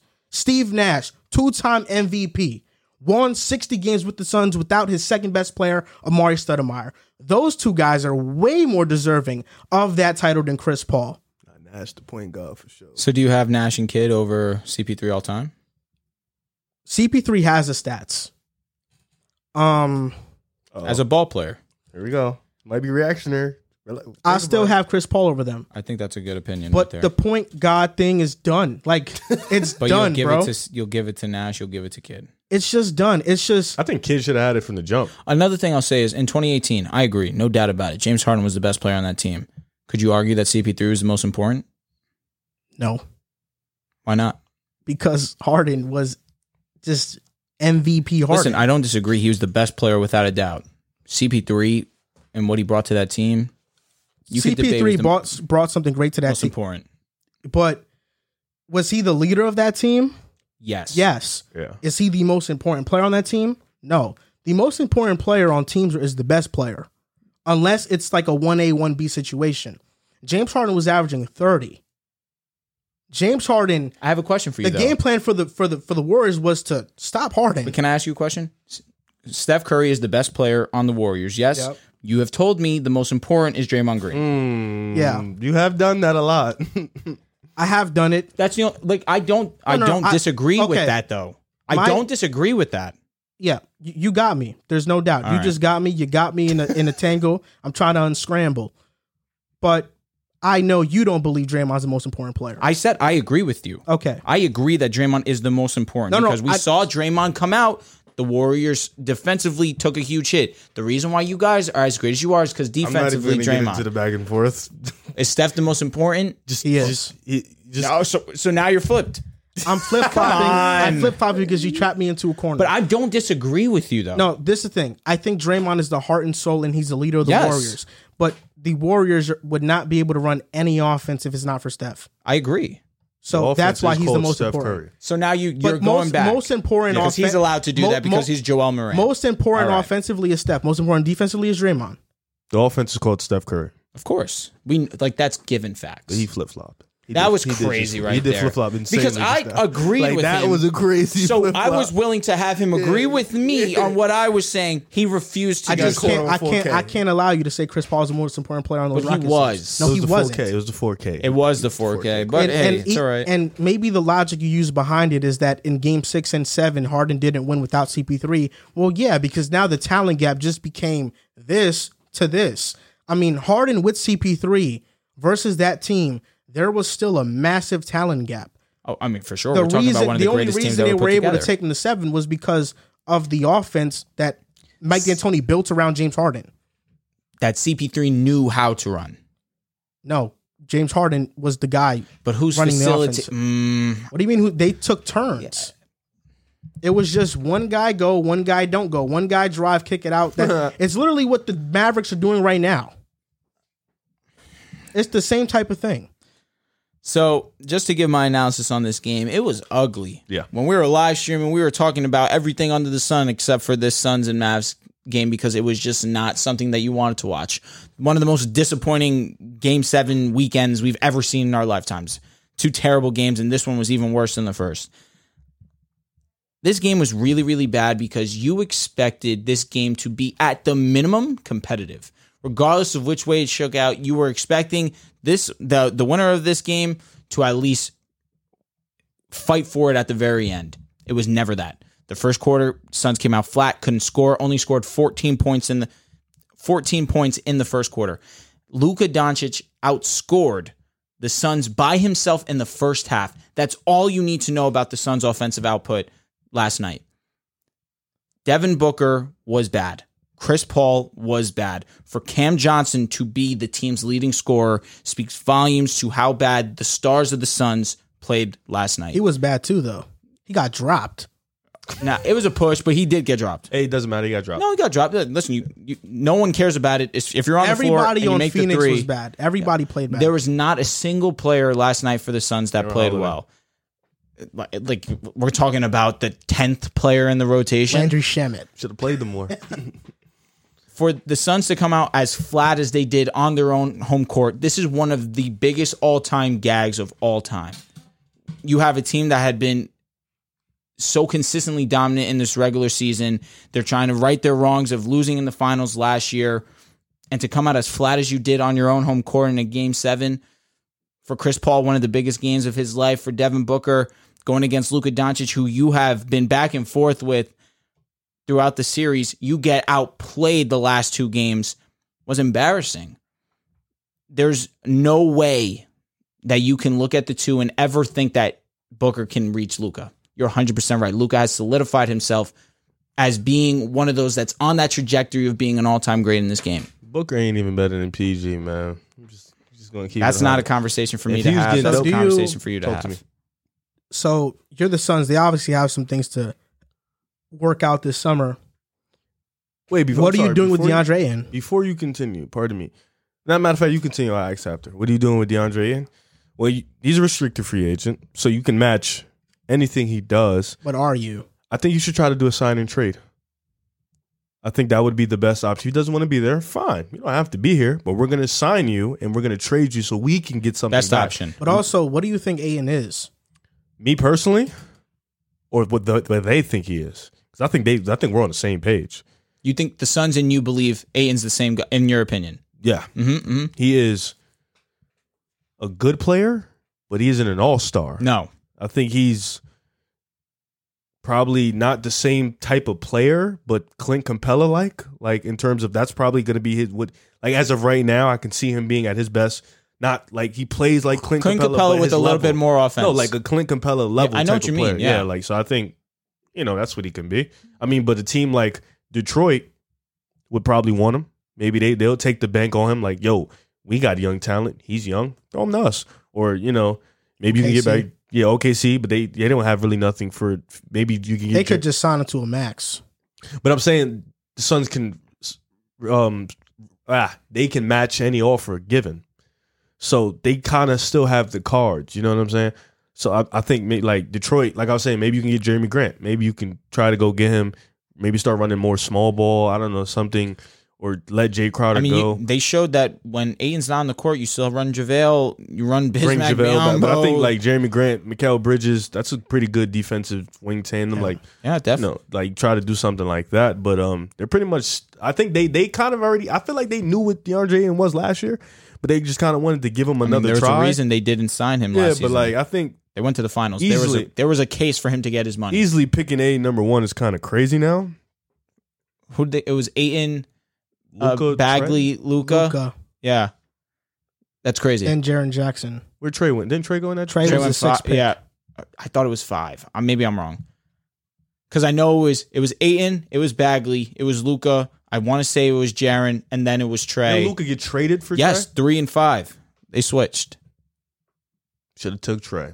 Let me know if I'm right. I'm pretty sure. No, yeah, Trey was 5. Yeah. 6 was Mo Bamba. And that's another thing that I want to talk about too, really quick. The people love to say that Luka for Trae Young is the most balanced trade in the history of the NBA. It's not balanced. The Mavs absolutely fleeced them. I don't think they fleeced them. There's a huge gap between Luka and Trae. I don't want to say huge. No, it's a huge gap. But I think Atlanta got what they wanted. I think they're fine. They're comfortable with Trae Young. Be real. I think they're comfortable with Trae Young. And you'd rather have Luka. I would rather have Luka than a lot of guys. Easily. But I think but No I think, question. Okay. That's it. Yeah, but Trae's a top 15 player in the NBA in And year Luka's 3. arguably top 3. Yeah, I understand that, but I think they're comfortable. Trae Young went to a conference finals before Luka. I think they're comfortable with that guy, bro. Like I think you For them to be first round exits this year. you can look at it and be like, yeah, Luka's better. So we obviously lost the trade, but they're not looking at it as like, damn, this was like we like picking DRJ in one. Like, damn, we really fucked up. Nah, we still got something good. We still got a superstar And I'm level not player. saying that they didn't get something good. Obviously, I'm not disrespecting I don't think it's a Trae. fleece. I'm disrespecting Trae in terms of comparing him to Luka. Fleece. I wouldn't call it a fleece. It's a fleecing. Fleece is like, Because the Hawks had number 3. He should be on their team right now. I don't know about fleece though. It's a fleecing. Fleece is like blatantly robbing somebody. They did. I mean, okay, so they got a top 5 player instead of, they got a top 15 player. Imagine Luka in the East. Okay. Scary hours. Trade took them to the ECF, bro. There's a chance that Luka could have went to the finals last year. This trade is like you trading sneakers and somebody giving you Concords and give me back breads. You're okay with it. You think so? Yeah. No. You're okay with it. You're literally okay with trading. Like I like Concords better, but if I had breads, I wouldn't really be tripping. Yeah, come on, bro. Don't make it seem disagree. like don't make. I disagree. Luka's significantly better than Trae. Do y'all agree with what Pat Bev said, man? Let's talk. I mean, let's that is do it now, transitioning yeah. right into this week in the NBA. This week in the NBA, what Pat Bev said, reiterate it. What did he say? I like he's talking about Chris Paul. He said he's not on Steph Magic level. He's not even on Westbrook level. I think that last part is wrong. I think he's higher than Westbrook. Pat Bev said that he's not. It's not true this week in the NBA. I'm just saying I'm just adding to what you're saying. All right then, hot shot. Go ahead. Because I don't really want to talk about everything. I want to talk about something really specific. I was about to respect your boy. Pat Bev said he literally name dropped Paul George in the situation where I really want to talk about. He said nobody was scared of the Suns. He said nobody. And listen, we could talk shit about Pat Bev all day, but he's him and Steph are really good friends. Him and the Clippers, they're really good friends. So he has a type of connections in the locker room. He said nobody in these locker rooms is scared of the Suns. Nobody has been scared of the Suns. Nobody's looking at Devin Booker like, yo, he's scary. He's name dropped Paul George and said they were just talking last night, and nobody is scared of the Suns. And I think like stuff like that is like a testament to the type of team you are. Like when even he gave respect. He said Steph is one of those players. Luka Doncic is one of those players. He even said it. Kawhi, he said he cooked me, Kawhi, and PG. He already knew he was going to cook the Suns, which is understandable. Those are the 3 best at what they do. The Suns don't have that type of power. But I think like Pat Bev saying that, Pat Bev going up on there, that kind of shows the testament to kind of like how teams view the Suns, specifically the Warriors and the Clippers, because he has the most connections in those locker rooms because he's cool with those guys. But that really shows like how people really viewed the Suns as a contender. Like the fact that people tried to paint Devin Booker in this image, Kobe, like he's an assassin, he's a dog, he's on another level, and players don't really look at him like that. I think that's kind of like, that should be kind of like shocking to us fans because we view him as probably a top 10, top 12 player in the NBA. And players are like, nah, we know who's the dog. Luka's a dog, Steph's a dog, Giannis is a dog, LeBron's a dog, KD. Booker ain't really that. So I think that's kind of crazy. I don't know if he was really singling out Booker as much as he's trying to combat CP3. They asked him Devin Booker or Paul George. He said Indiana, Paul George. It ain't even close. All right, fine. Listen, I'm not disagreeing with that. Well, Indiana, Paul George, and Paul George now, 2 different players. Yeah, but he said he ain't even close to that PG, and this PG way better. Well, he's not. This PG's not way better. I don't think way better. But that's what I'm telling you. Pat Bev also. I agree with some of the comments, but also he was just very biased in some of his takes. Like the reason why he had Paul George over Devin Booker was because Paul George has done more in his career rather than who's like the better player now. He's very high on winning. So you think the better player now is... No, he's high on resume. That's why he thinks Westbrook is touching Chris Paul right now because Westbrook is not, we know who Westbrook is. That's why he said that the Sixers should still give Harden the max. He obviously hasn't been watching because Harden is not the same. There was a report that came out by Brian Windhorst that nobody in the NBA believes Sixers are giving Harden the max. So for Pat Bev to be like, oh, it's because Doc Rivers' system, that's why Harden is not the same. You should still give him $40 million or $50. Pat Bev hasn't been watching that much basketball, and I'm NBA players have a tough schedule. They're not watching all the time. But one thing he was out in the first round. One thing I thought that was funny was Pat Bev was saying the night before when he's playing or planning for CP3, he's not really playing for him. He's going out to the steakhouse. He's having some wine. He's chilling. But when he's going against Steph Curry, he's in bed at 8:00. He's telling his mom, "Don't call him." He's telling his girl, "Don't call him." That's every player. He was just being very disrespectful to CP3. That's really what it was. 36 years old. At 30, which is why I felt like it was out of line, and maybe there's a little bit more, which is obvious. It's not a little bit; it's facts. There's a blatant hatred between the two of them. No, I'm saying they have like, beef. For him to go on a media world tour to bash his name. If you're an all-world defender, are you really going to sleep early for a 36-year-old Chris Paul? Listen, man, I understand, but he's throwing his name around like he's a piece of trash and not a top 75 player in NBA history.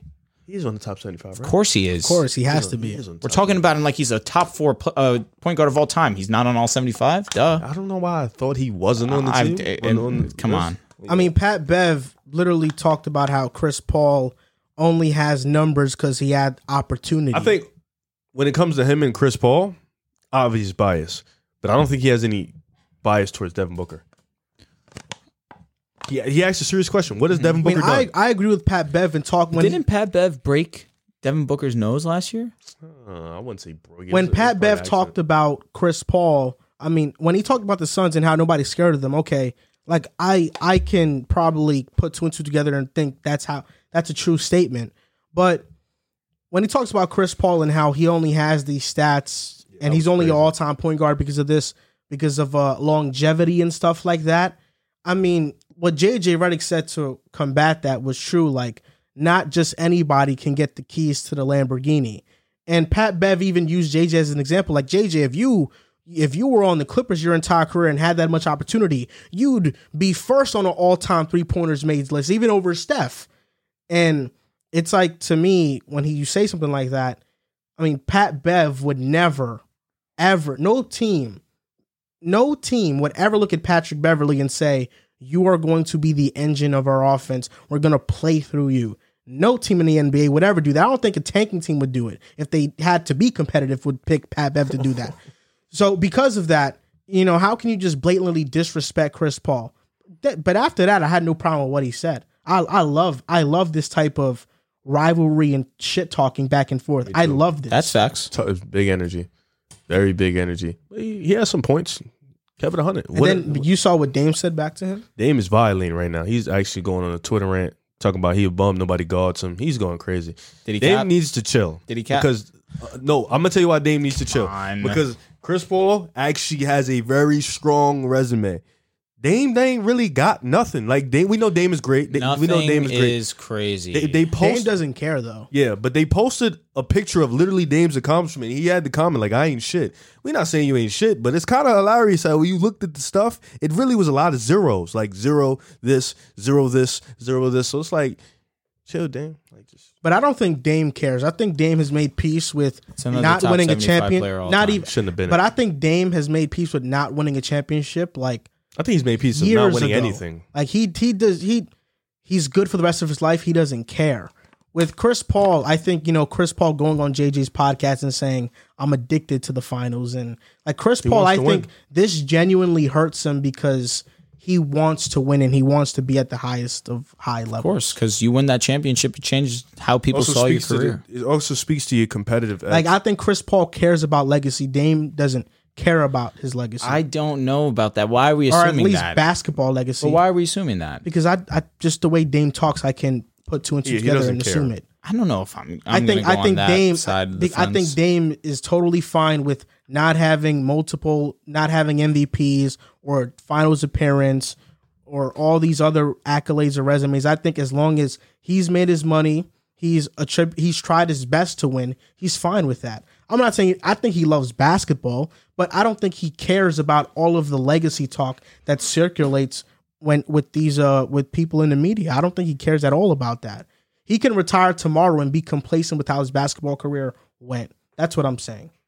So my this week in the NBA is the fact that now we have an Eastern Conference and a Western Conference MVP trophy being distributed. In the Eastern Conference, it's going to be called the Larry Bird Trophy, and in the Western Conference, you're going to have the Magic Johnson Trophy.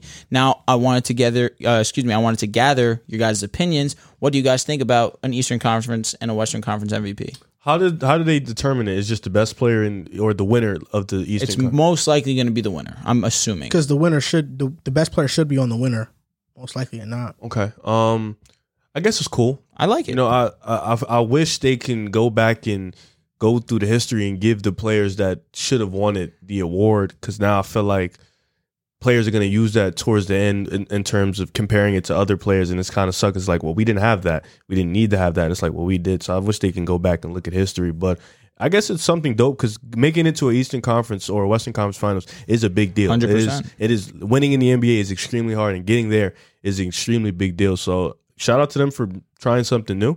I feel like LeBron, and I'm not a LeBron fan at all, but they should have named it the LeBron James Eastern Conference But you know Award. why I respect and understand the meaning behind it is because Larry Bird and Magic Johnson saved the NBA, True. both of them being on the opposite conference, It's fair. and they built up what the NBA is now. Yeah, I mean, But I understand what you're saying. LeBron's going to get a trophy named after him eventually. nah, if MJ don't got one, he not get one. MJ's probably going to have one too. Well, if he don't got one, LeBron ain't gonna get one. I'm just be honest with you. I'm just be honest. Until that time, yes. MJ should get the scoring title. The scoring title should be called the Michael But Jordan. that's the thing. Do you think that holds significance to what Michael Jordan is? Like, is he just scoring? I mean, it's either that or the logo. I agree with that. So I agree with that. if you don't get none of those, they already gave Kareem and Bill Russell. You know, they already gave them their stuff. They gave Magic. Now Magic and Bird got his stuff. So it's only a matter. It's inevitable. Jordan's going to get his a long ways away. LeBron's going to get his. But I'll say this. Like 40 years The away reason from why I like it is also because in MLB, you get an ALCS, an NLCS Facts. MVP. And that's something They that have their holds own significance. awards in each conference. Correct. But The ALCS, MVP, exactly. Which I think that the NBA should also incorporate a Western Conference and an Eastern Conference MVP, in my opinion. I don't know about that. Listen, I don't mind it right now. Is as there more it is. players on baseball? Don't you guys have more Yeah, players? there is. There is. That's different. I understand what And you're saying. There's a lot of positions.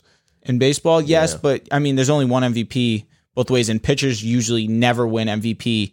Yeah, but it's like There's been for sure. yeah, of course. But there's like you got the pitcher award, then you got the Cy MVP, Young. then you got the hitter award, Silver then you Slugger. got the fielders, like you get the Gold center Glove. field, left field. Yeah. So it's like they pay respect. You don't need a point guard award or shooting guard. But that's no, I agree. But the point guard and the shooting guard award is the All NBA squad. That's the Exactly. Silver Slugger. You know what I'm saying? So I don't mind this. I think years away we'll start to acknowledge it more.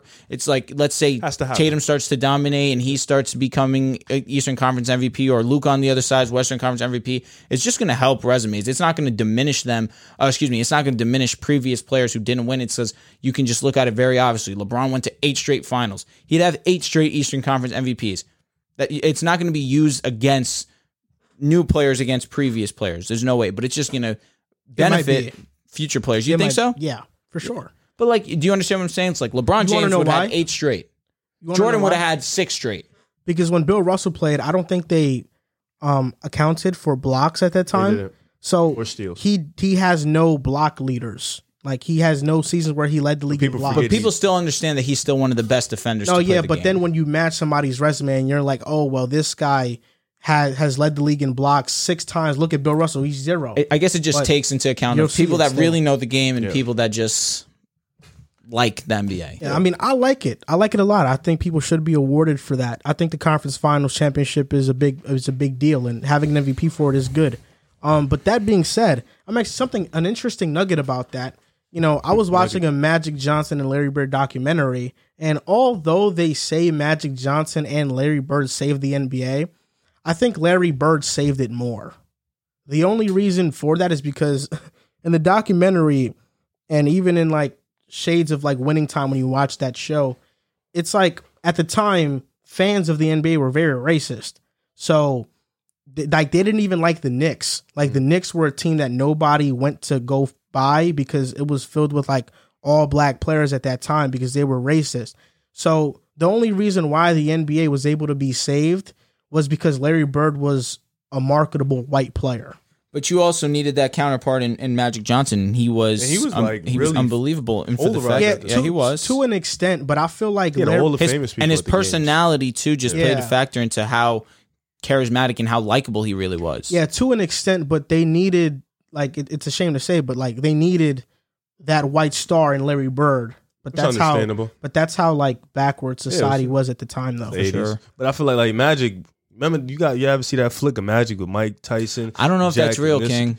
I don't care if it isn't. It looks like It he used looks to have cool. everybody at the games, bro. Like, I know, but you wouldn't have you wouldn't have Michael and you wouldn't have Prince in the same room together, like walking in like yeah, that. absolutely not. But That picture is lit. It's one of the best photoshops ever. Every famous person Of course, in the 80s of at the course. games, bro. He was so like popular. That's Showtime. I mean, it's called Showtime for a reason. He's And crazy. ironically enough, the Celtics team that was the best Celtics team of all time, I believe. 83. I think 83 or 86 is one of those.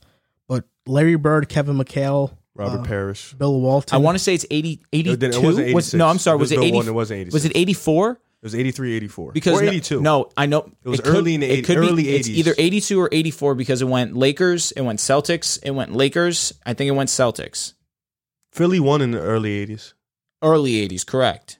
It I can't thought be the best 85, Celtics team was the 86. one with Luke Walton. No, Bill Walton. Oh, Bill Walton. Correct. So, yeah. Lucas is horrible. father. No, it was Is- 85, is his 86. son. 85, 85, 86 Bill was the played that best. long? Yeah, the was Philly best because Celtics Philly, team. the best Philly team is in the early 80s. I think 82, 83 when they had Moses and Barkley just Facts. got drafted. That was late. That was later, I think. Okay, Because I was so going to this say, team because I had know Magic beat Dr. J in the finals. yeah. So this 81. team was Larry Bird, Kevin McHale, Robert Parrish, Dennis Johnson, Danny Ainge, Scott Wedman, Bill Walton. So yeah, that was the team.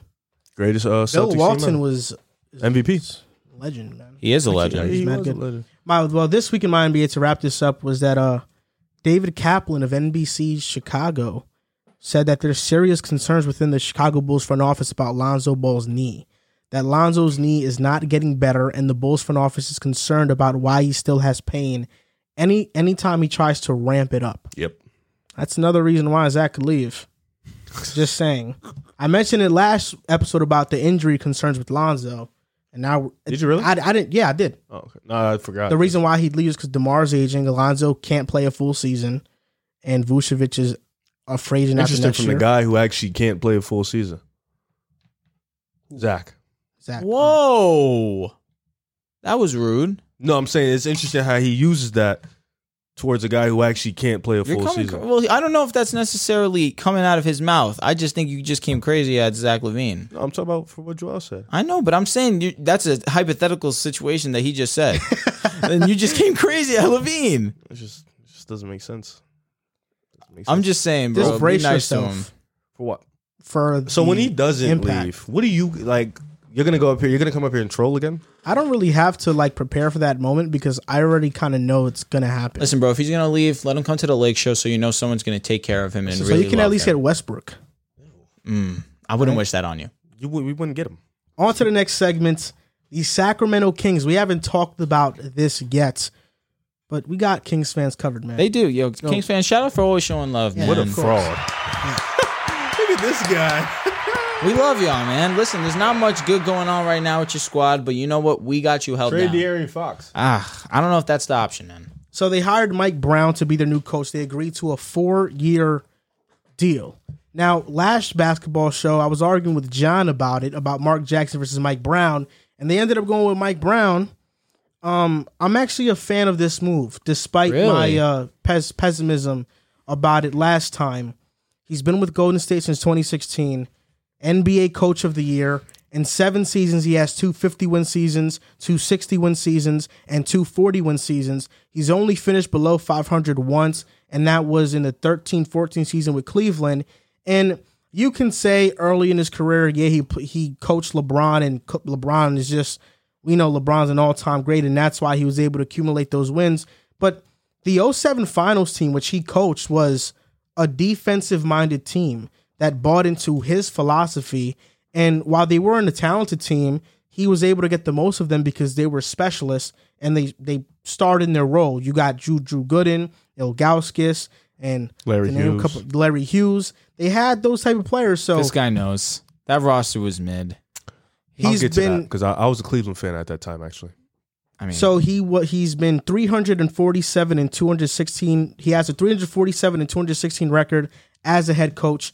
And a little cool story about him is that when Klay Thompson had his 30-point game 6, he was going to go over to Klay to, tell him, hey, good job and stuff. And before he can say that, Klay Thompson just said, Mike Brown, I'm going to miss you next year when you're in Sacramento. Damn. I'm going to miss you yelling at me and telling me to get back on transition defense. And while Mike Brown said that in the postgame presser, you could tell he was getting a little bit teary-eyed about it. So he has a connection with these players in Golden State, and I think he's done a hell of a job in turning their defense around because he's been a huge part of that. My only concern about this is that I don't trust the Kings franchise. They have not been stable. And there was a report on the Stein line that talked about how the Kings are expecting a Wolves-esque surge this upcoming season with Mike Brown. So the Wolves went from the 13th seed to the 6th seed. So the Kings this past season were the 12th seed, which means that the front office is expecting a play-in or a playoff berth from Mike Brown in his first year. And just with the current roster with De'Aaron Fox, Justin Holiday, Harrison Barnes-Sabonis, Rashawn Holmes, DiVincenzo and Jeremy Lamb are free agents. I just don't know why you should have high expectations. I think a play-in should be, like, if they get the 9-10 seed, that should be seen as a success because Mike Brown still has to build around this team the way he wants to, and I don't think a year is enough to do that.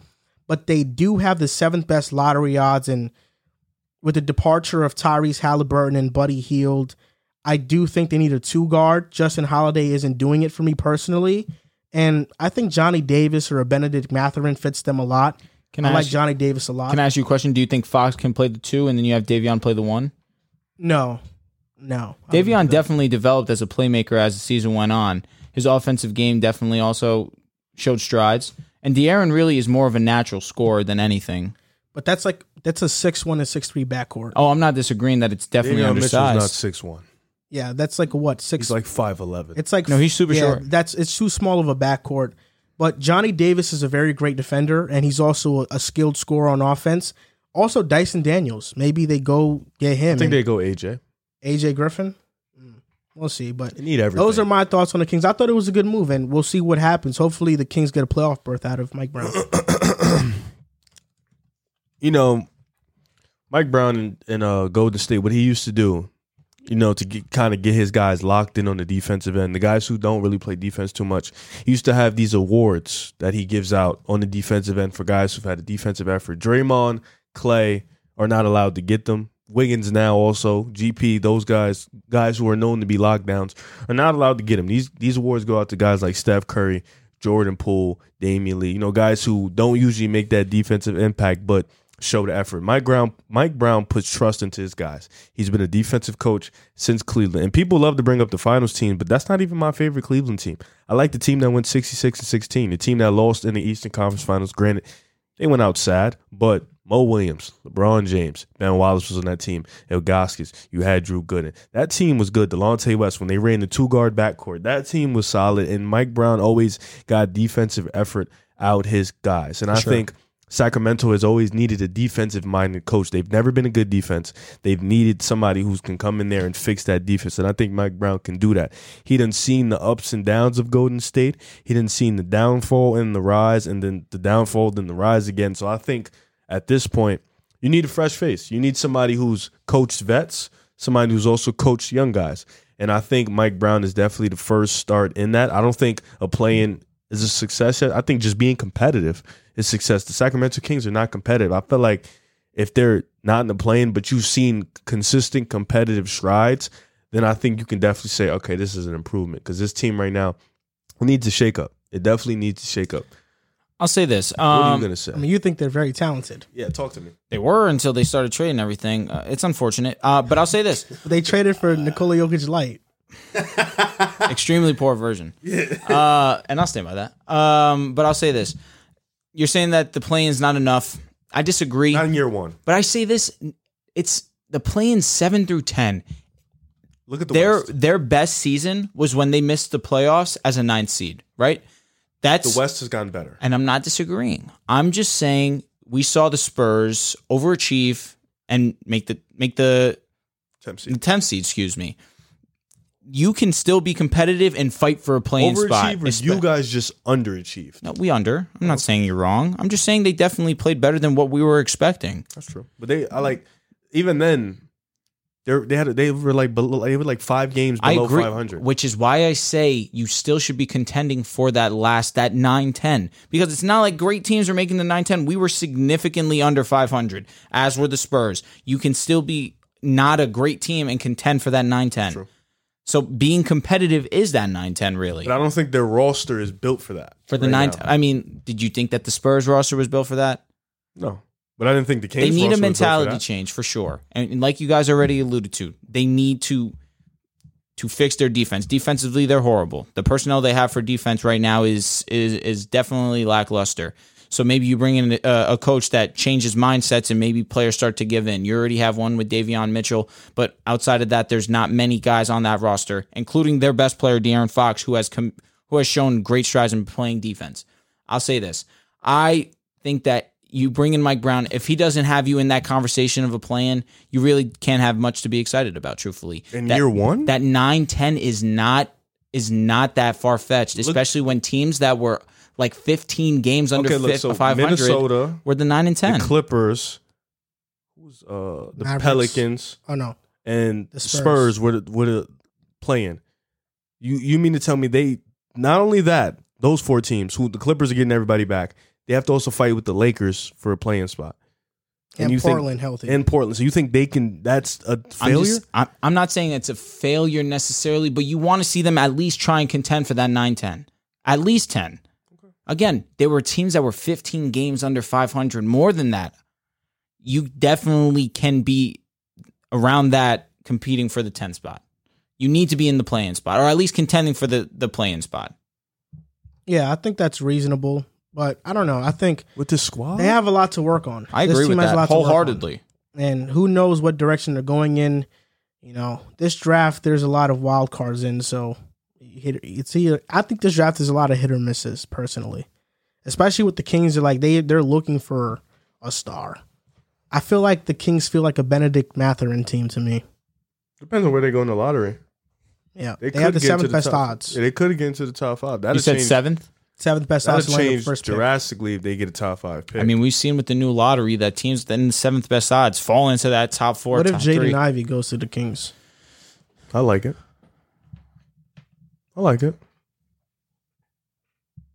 My bugging, Jaden Ivey's too. He's not a He's not a point. That's what I'm saying. So do He's you going to need? play the 2. Davion Mitchell's not going to start. Uh-huh. I need you to But understand. Davion started once Tyrese left. Yeah, and it's not good.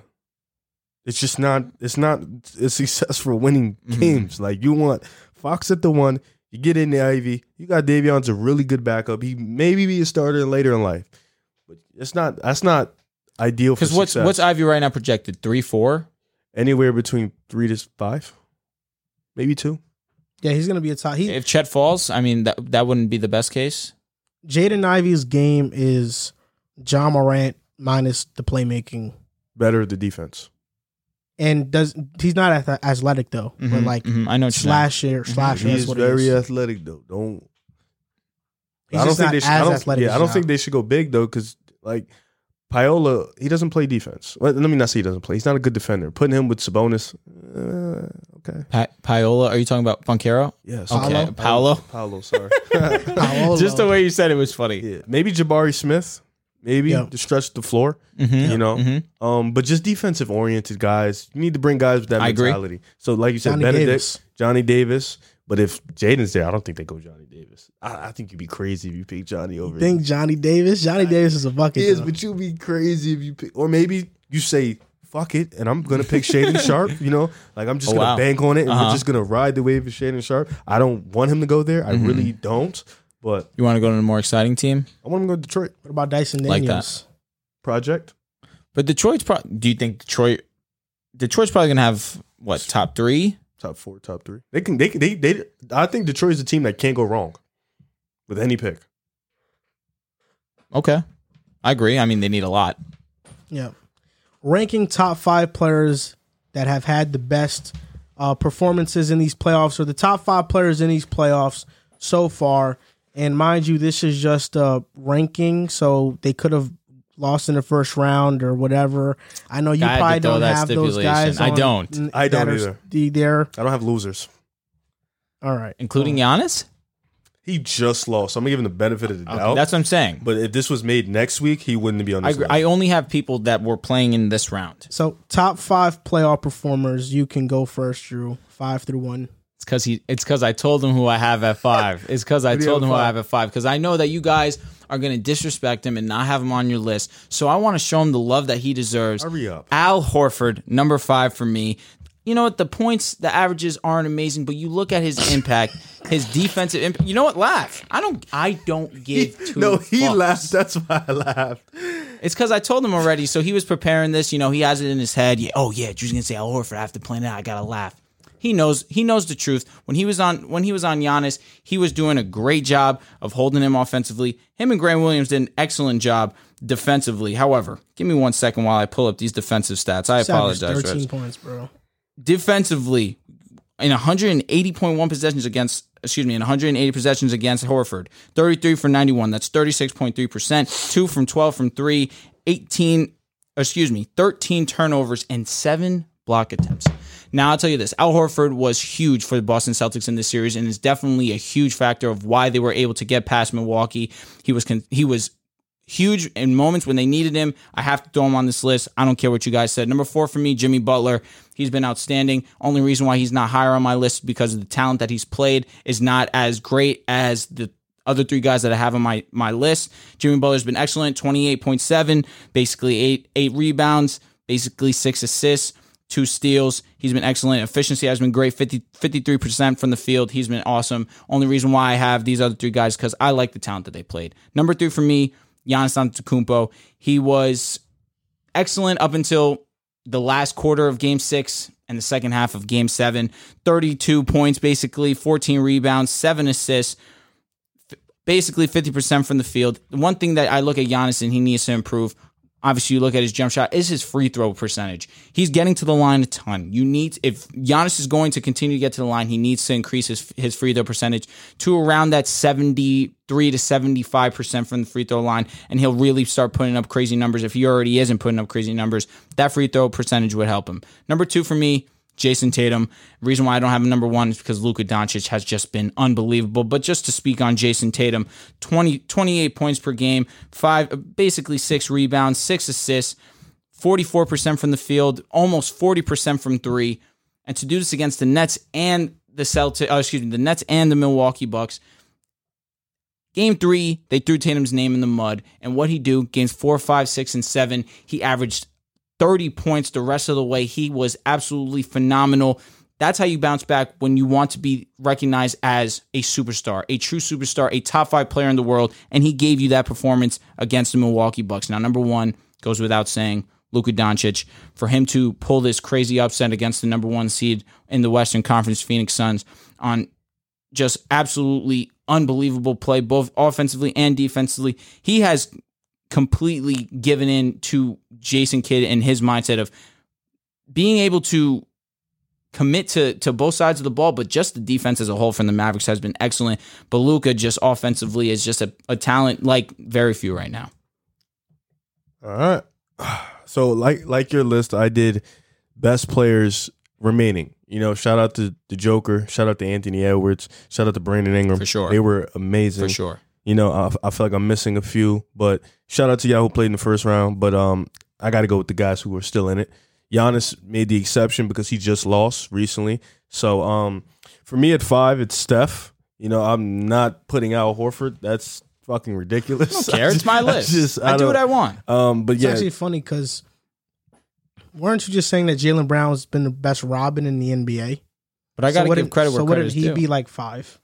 But see, the thing is, I could have said Jaylen Brown, but I didn't want to. I respect it. Because we haven't spoken about Al Horford and what he has done for the Celtics. Yeah. So I needed everyone to know how great he was. Mm-hmm. Like I said, number 5 for me, Steph Curry. You know, he's been good. A little bit underwhelming for everybody else though, because To a degree. the expectations for him is greatness, but been one of the best fourth quarter scorers in the playoffs. 9 points a game on 54, 42, 89 splits. He's been amazing in the fourth when they need him the most. He hits big shots. Defensively, he's been amazing on Desmond Bane all series. So for me, Steph is at 5. At 4 for me is Jimmy Butler. I think he's been amazing on the offensive end. He's proven people wrong. The competition, I understand, is scarce, but he's hitting threes. He's hitting the mid-range jump shot. He's been amazing on that end. He's making plays for others. And we just wanted to see that from the aggressiveness. So for me, Jimmy Butler's at 4. 3, Jason Tatum. He's been elite on both ends. I understand the stinker is why I kind of have him at 3, because the next two guys haven't had a stinker like that. But nonetheless, Jason Tatum has been a menace on the defensive end, on 100%. Kevin Durant, and then on top of that, going against Drew Holiday at times, he's been great on that end too. So for me, Jason Tatum's at 3. Number 2, Luka. Luka has been dominant on the offensive end. I'm shocked. He's been great. I don't see how Giannis is not number one. Okay, respect. I don't see Respect. how Giannis isn't That number is one. super ironic. So you're not giving him a pass, but he's been the number 1 player in the postseason. I don't give him a pass for choking, but he's been the number 1 player in the postseason. That is so weird. He averaged damn near 40. I mean, he was amazing. Yes, but that's my whole point. No, he didn't. He, Yeah, no, it was 37? it was 30. 32. Yeah, I was gonna say. He averaged 32. Yeah, He averaged 32 against who? No, like No, entire in the player. playoffs. I'm talking about in the regular 34 against 34, Boston. 34. He was, but he had a bunch of 40s. amazing. He was. but the why- only thing with Luka is if he would have played more against Utah, he probably would have destroyed them. So I probably would have put him higher. But because he didn't play enough against Utah, I'm not gonna put him against. So someone who lost, you have as 1. But then you go and you criticize him earlier in the show, not giving him a pass. That's the only reason why I'm giving you a hard time. he was amazing. Without a doubt. He's been You can't ridiculous. question that. Giannis has been the best player performer right now, but he lost, so now he's out of the list. So I have another list. No. I mean, let me. I just want to quickly throw it now. are we now- allowing this? Whatever. Unbelievable. So now that the Warriors are going to play Dallas and the Heat are going to play Boston, right now the remaining guys that have been playing good: Luka at 1, Jason Tatum at 2, Jimmy Butler at 3, Steph at 4, Jalen Brunson at 5. So that is Jalen Brunson over Jalen Brown? yes. Jalen and now Brunson. Horford? Are you insane? Okay, yes, definitely Al Horford. But yeah, I got Jalen Brunson over Jalen Brown. Yeah, so that would be my best 5. Come on, bro. Remaining You know 5. Jalen Brown be cooking. He's at 6. He's there. Well, if I was going off of like playoff players that are in the playoffs right now, your list, mine is Brunson, but with Brown is what I'm going with. Definitely. But my list is it's easy. It's Nikola Jokic. I don't care that he lost in the first round. He averaged 31, 13, and 6. I don't care You that got him at 5? Huh? You got him at 5? I have him at 5. I don't care that he lost in the first round. He was great. MVP level. He was great. Incredible. That's what he was. He was awesome. Jason Tatum is 4, averaging 28, 6, and 6. The splits aren't like Shit. The the 3-point splits shooting. aren't shit. No, the it's 3-point shooting 44% from the field, excellent. 39% from 3. It's not Excellent. shit, but it's not like 44% is it's okay. not groundbreakingly elite, What's which the is why free throw like he's percentage? 4. 81. Solid. Number 3 to me is 82. Solid. Number 3 to me is Hemi Butler. do 29 that. points per Don't game, do that. 8 rebounds, 5 assists, 2 steals. Shout He's out shooting David. 52% from the field and 36% That's from 3. elite. Oh, he's going crazy. And I've been telling you guys, Butler's just one of those guys you trust, man. You literally All right, so just take it. Miami. That's it. You just trust Butler. Oh, please take Miami. Number please. 2 is Giannis, averaging 32, 14, and 7. 49% from the field. Don't love it, but, it's manageable. Number 1 is Luka Doncic, though. Luka has been the best playoff performer these playoffs. He was the best playoff performer last season. He was the best playoff performer the year what? before that. Wait. Luka Doncic has Crazy. been the No, best. no. Kawhi was better. Luka Doncic is the best playoff performer in the history Your recency bias of the stinks. NBA. In the history. Anyways, He is the best. Let's get on the smart topics and I conversations. just can't, man. Like, sometimes I just get so aggravated. Luka is. It's another new Alexis- player. It's another new player. He's finna ride the bandwagon. I actually, you know what? I just bought 2 shirts. I bought an Anthony Edwards Thirsty shirt. Shout out to the brand. Got to support my guy Ant-Man. And then you I took him also off your Twitter. I have to fit in Luka. Interesting. It's Luka's time now. Edwards will get his shine.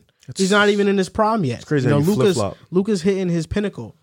But then the other Bro's shirt, the human chancla. It's then insane. The other the other shirt I bought is Luka holding a baby with Devin Booker's face on it. So it's coming in. I'm going to wear it Friday if it comes by that time. All right. I will wear that shirt. All right. Yeah. I understand. It was the shirt that they pointed to on the camera on the TNT broadcast when a fan wore it. A fan was wearing that exact shirt. Sitting pretty close. I don't appreciate the sentiment because I like Devin Booker. However, hilarious shirt. I like hilarious. Devin, but, Luka's my guy. Got to support You like him a lot. Got to support Understandably. him. New guy. Support it. So on to our playoff previews.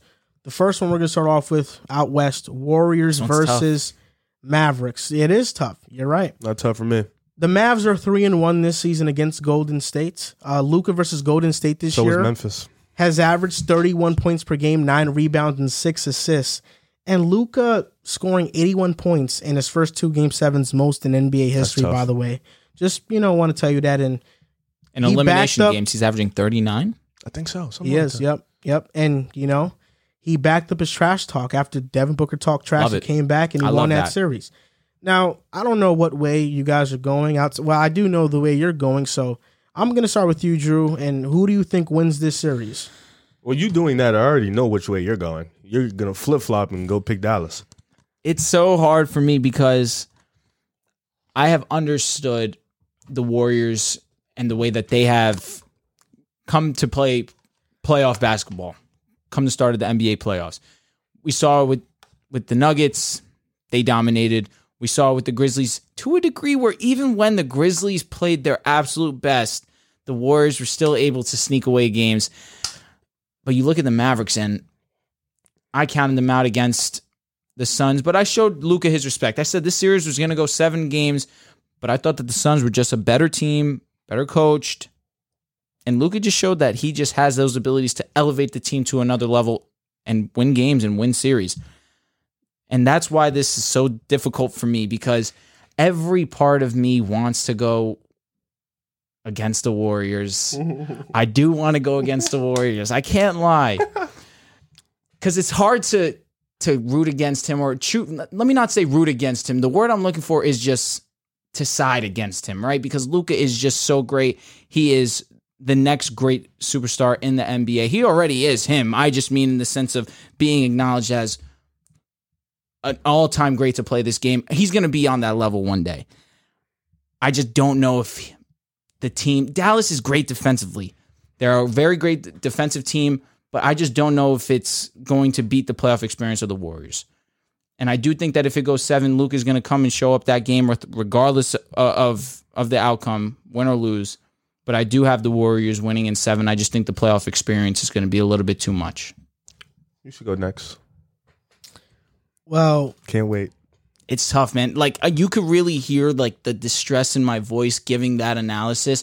It's just the Mavs really have been great defensively all season long, and it's not just Luka. We mentioned it earlier. It's Dorian Finney-Smith. You have Jalen Brunson, who's come in and been great for them offensively, defensively. Spencer Dinwiddie coming to this team, 100% right to you. I give you that credit.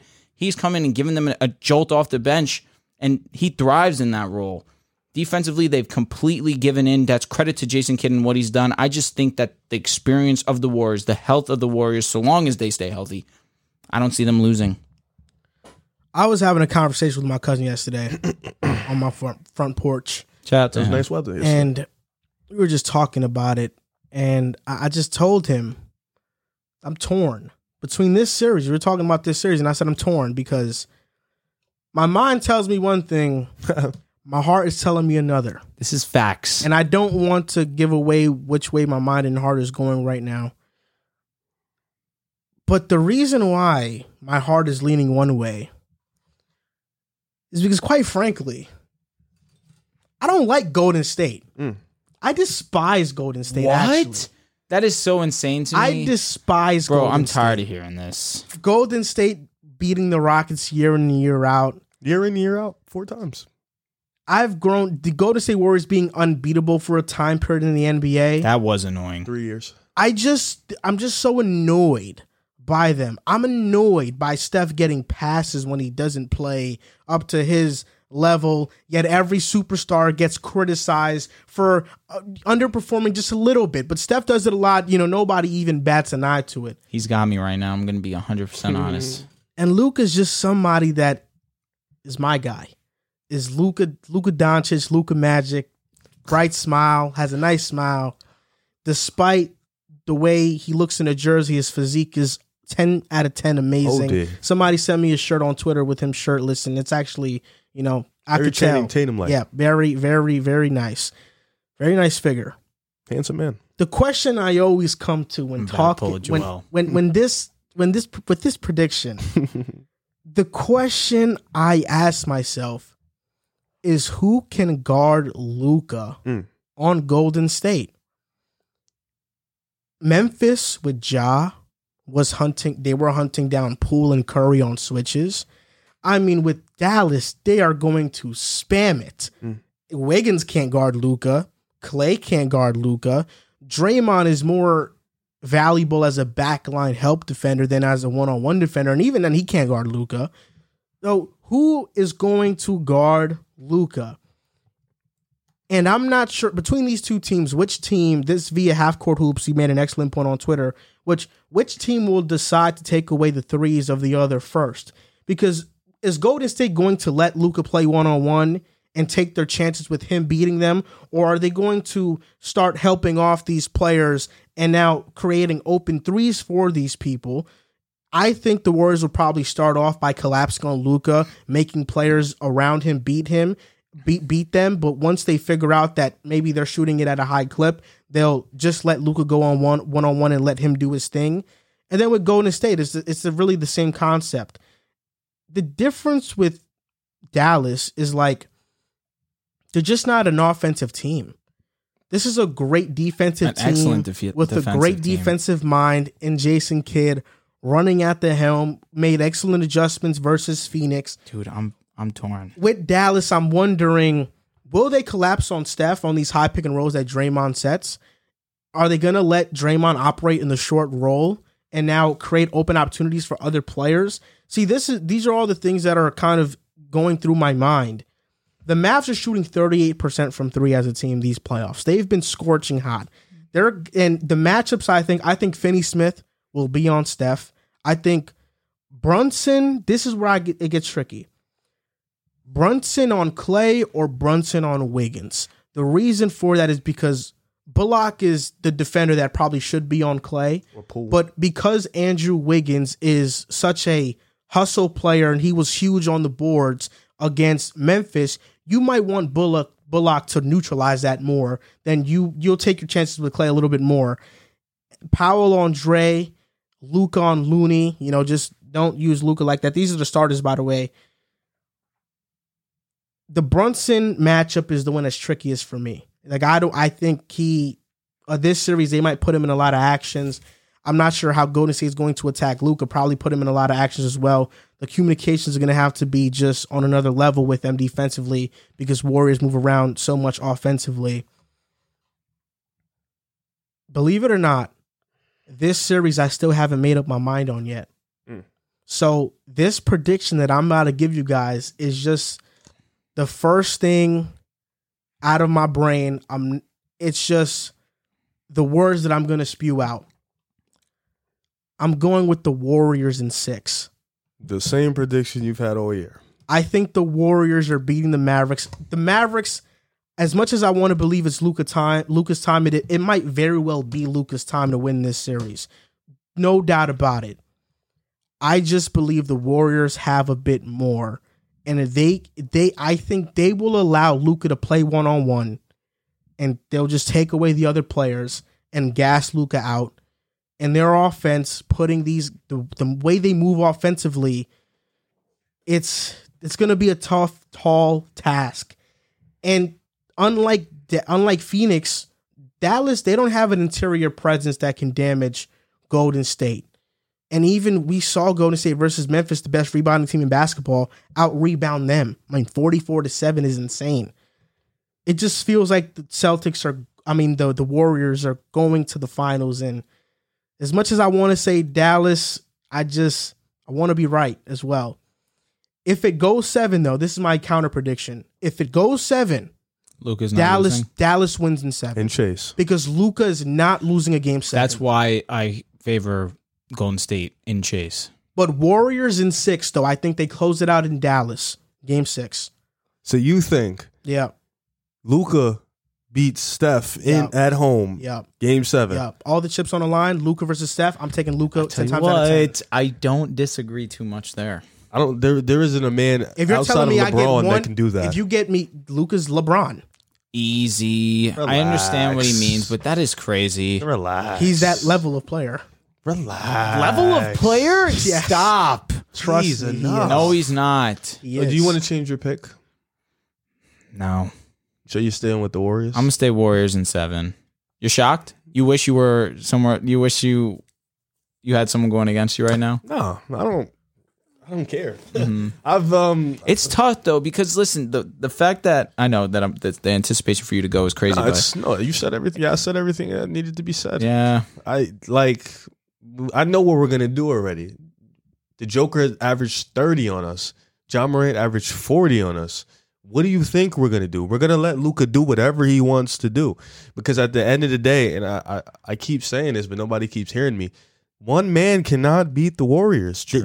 They're not gonna beat us. Luka is amazing. He's not beating us 4 times in a row. Not even LeBron was able to do that. Kyrie had to be on a different type of level. There's nobody that's beating us 4 times. We're gonna let Luka do what he do, because in reality you can't stop him anyways, and you neutralize everybody else. That's really what you got to do. You got to neutralize Jalen Brunson. You got to neutralize Dorian Finney-Smith in that 3-point shot. Reggie Bullock. You have to neutralize the help and make him play by himself. And in terms of defense, we play defense too. definitely. We're an elite defense too. But I think this matchup is actually an interesting matchup because they can go small with us. You know, they can switch a lot of ball screens. They can switch a lot of the actions that we're gonna, like you said, we're gonna throw a lot. We do a lot of guard actions. Poole and Steph are gonna get a lot of mismatches on the court, but with Dallas, for the most part, they can switch a lot of that because they have a lot of 100%. multiple defenders. But it is going to be interesting because as Luka's putting all that energy on offense, we got to make him work on defense. We got to make him put that same type of energy on defense, get him in pick and rolls, make him switch, make him run, make him work. It's going to be tough, though, because Dallas, like you said, 38% from the 3.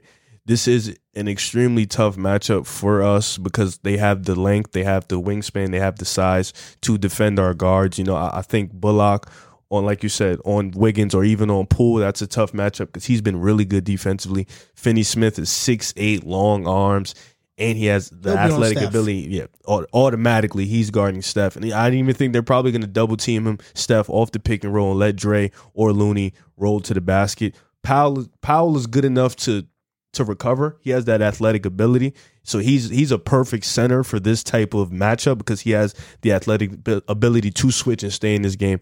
But this ain't Chris Paul and Devin Booker, bro. This is not. I know, the game 7, they've embarrassing.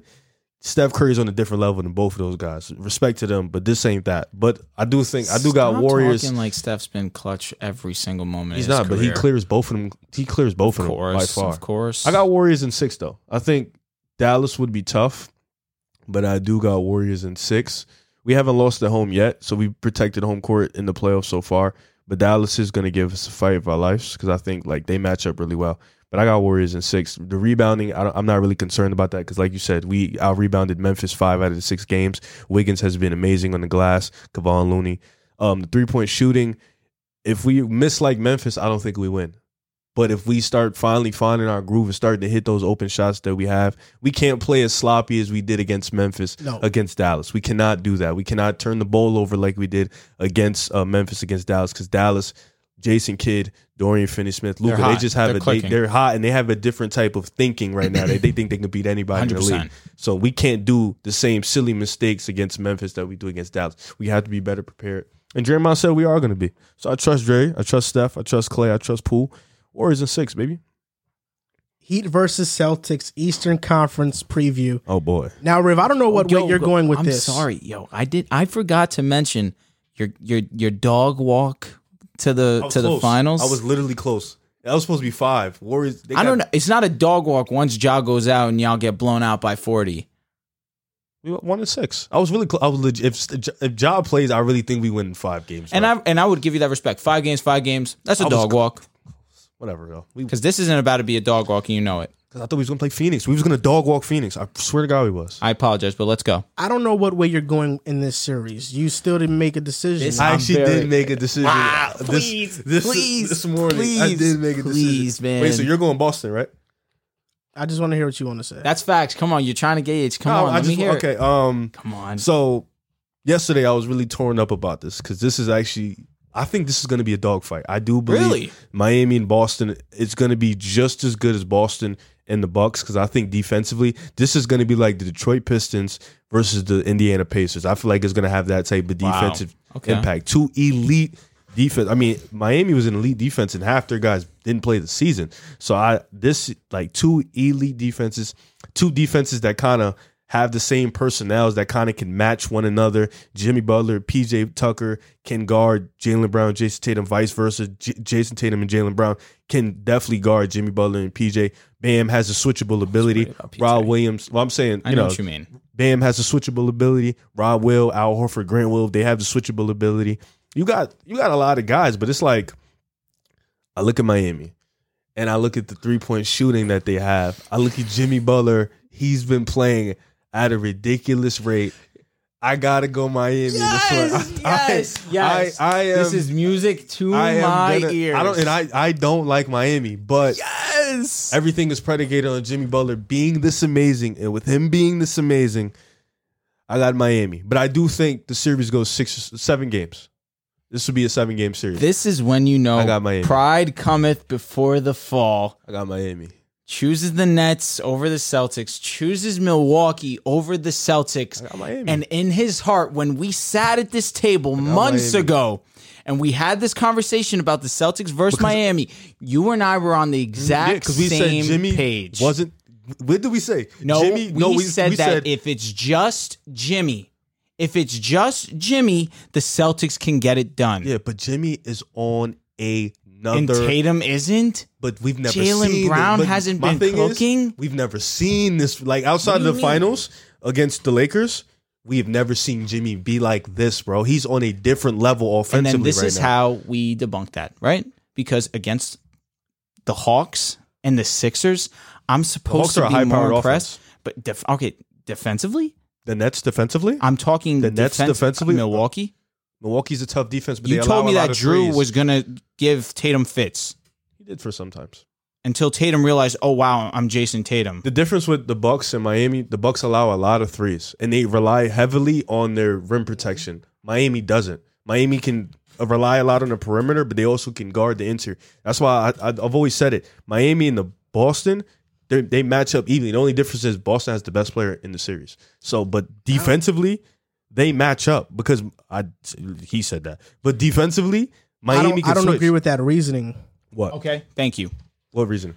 I almost had a stroke. I thought you were trying mean- to say that Jimmy Butler was better than Tatum. I'm gonna be honest.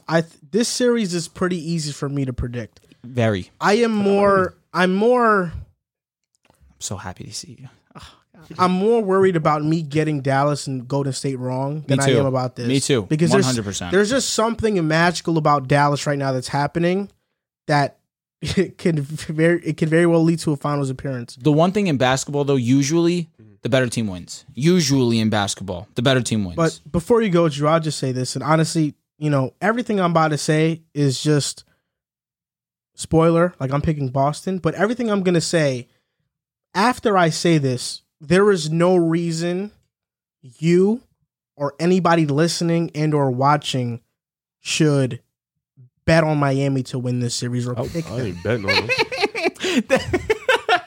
Says the guy who bet on them to make the finals. Celtics are 2-1 versus the Heat this year, but that doesn't matter at all. But this is the second time these two teams have faced in the conference finals in the last 3 years. Back in the bubble, the 5th-seeded Heat versus the 3rd-seeded Celtics. The Heat won in 6. Yep. Butler averaged 19 in that series. Bam and Goran averaged 20. Hero averaged 19. But the difference between the two teams now is that the Heat now have PJ Tucker and Kyle Lowry, who's not playing in this, at least in game one, hamstring. Max Strus is there too. But for the most part, it's the same team. It's the same culture. It's the same brand of basketball. The Celtics have completely changed. This is not the same team. They don't have Kemba Walker anymore, who is a defensive liability. And their big man at the time was Daniel Tice and Enes Kanter. So Bam was able to feast on them.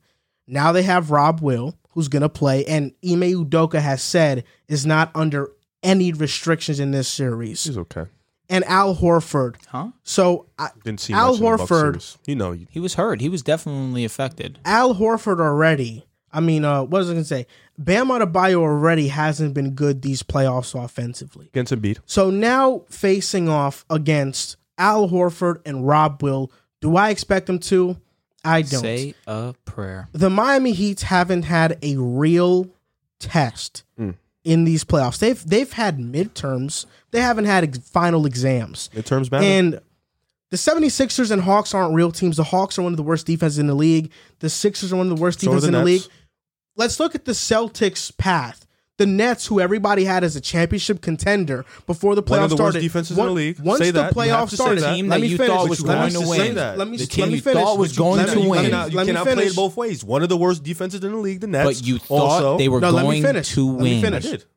But So what does it matter? You can't say Atlanta's one of the worst defenses and not say the Nets are. They You know, are. here's the difference, though. They are, though. Boston is the best defensive team in the NBA. Miami's top 4. Okay, they're not number one. They missed half their players. And offensively, you and I both agree Boston is better. because they're the two guys, yes. Let But me Miami finish. statistically has a better offense. But again, we're not statistic guys. But you just use statistics for defense. You can't play it both ways. You cannot. But you can use your eyes and see that Boston's the best defense. You cannot do that. I cannot play it both ways. But I'm being honest, though, finish. because I use it both ways. Let him finish. No, you didn't. Let him finish. What do you mean? I said I use my eyes, but the numbers help as well. So I can't do Your that? eyes don't tell you that Miami's a better offensive team. But the numbers do. My point exactly. So it's 50-50. Come on, go ahead, Joel. The Celtics have beat the Nets and Bucks, who, when the playoffs started, were both teams that we viewed as conference finals contenders, if not title contenders. The No, we Celtics. didn't. You didn't think the Nets could make the conference finals? You were the only person at this table that said this was a conference. You were the only person. I didn't view So them you as don't a- think the Nets were a top 4 team in the East going into the playoffs? No, I didn't. You said they were going to beat the Celtics. But I didn't say they were a conference finals contender. I never said that. So you don't think they had a chance against Milwaukee? No, I thought the Bucks were going to beat them regardless, and that's Okay. a fact. All right, whatever. You were That the only doesn't person that said that. even matter. Regardless, the Celtics have had a tougher path. They embarrassed the Nets. Facts. And in the Bucks series, they show two things. How impactful and valuable the role players are. Facts. And Tatum's ascension. It's as simple as that. Tatum is now ascending into a different conversation. And by the end of these playoffs, he will be in the conversation. KD shot 38% in the series in the first round, 13% lower than his series average. Giannis shot 45% in the series, 10% lower than his series average. Jimmy Butler is currently shooting 52% in the playoffs and shot 48% in the regular season. Yep. If I'm just doing a simple math equation, I can expect Butler in this series versus Boston to shoot 41% to 38% to 36% in this series.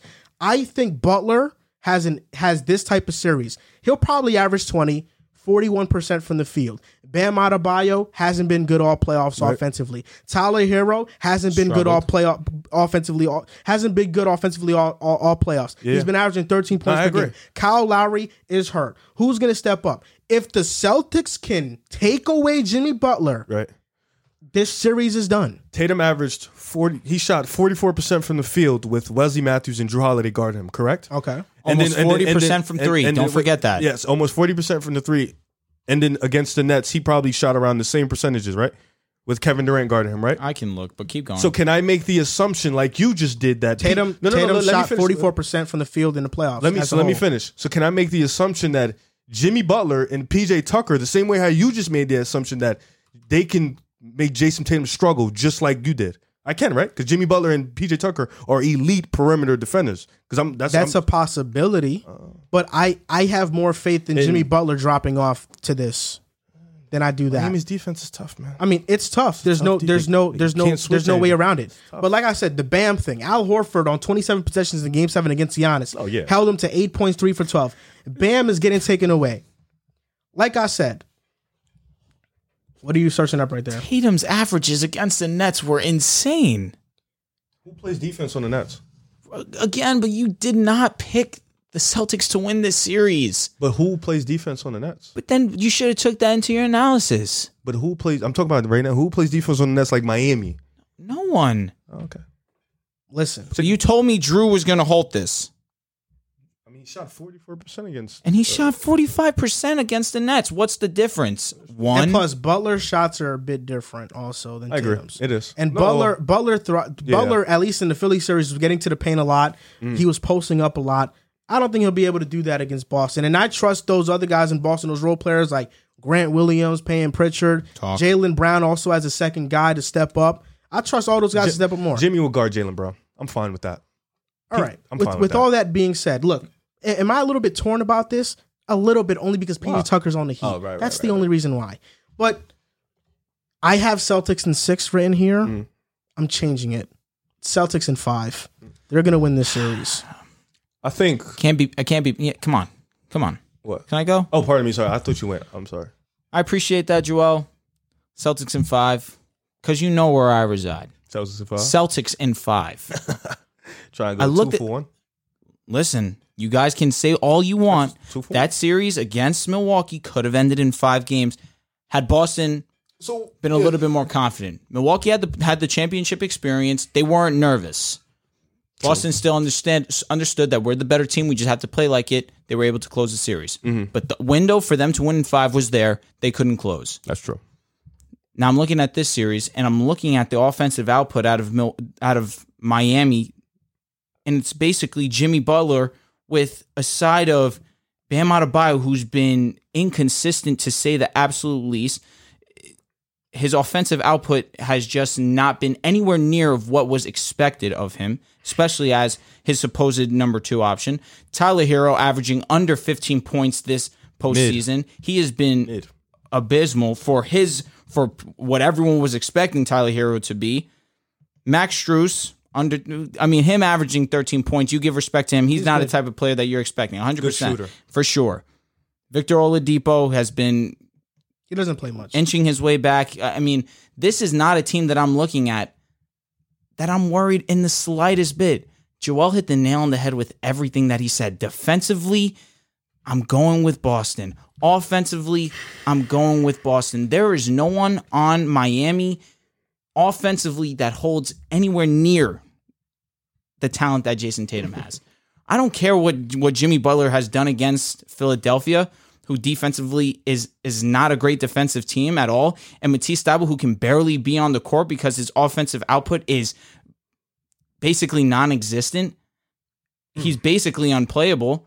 And then against Atlanta, who has no defensive presence at all, yes, what Jimmy's numbers on a blank surface, they are impressive as can be, but they're not as impressive when you realize the talent that he was facing was not anything of real substance.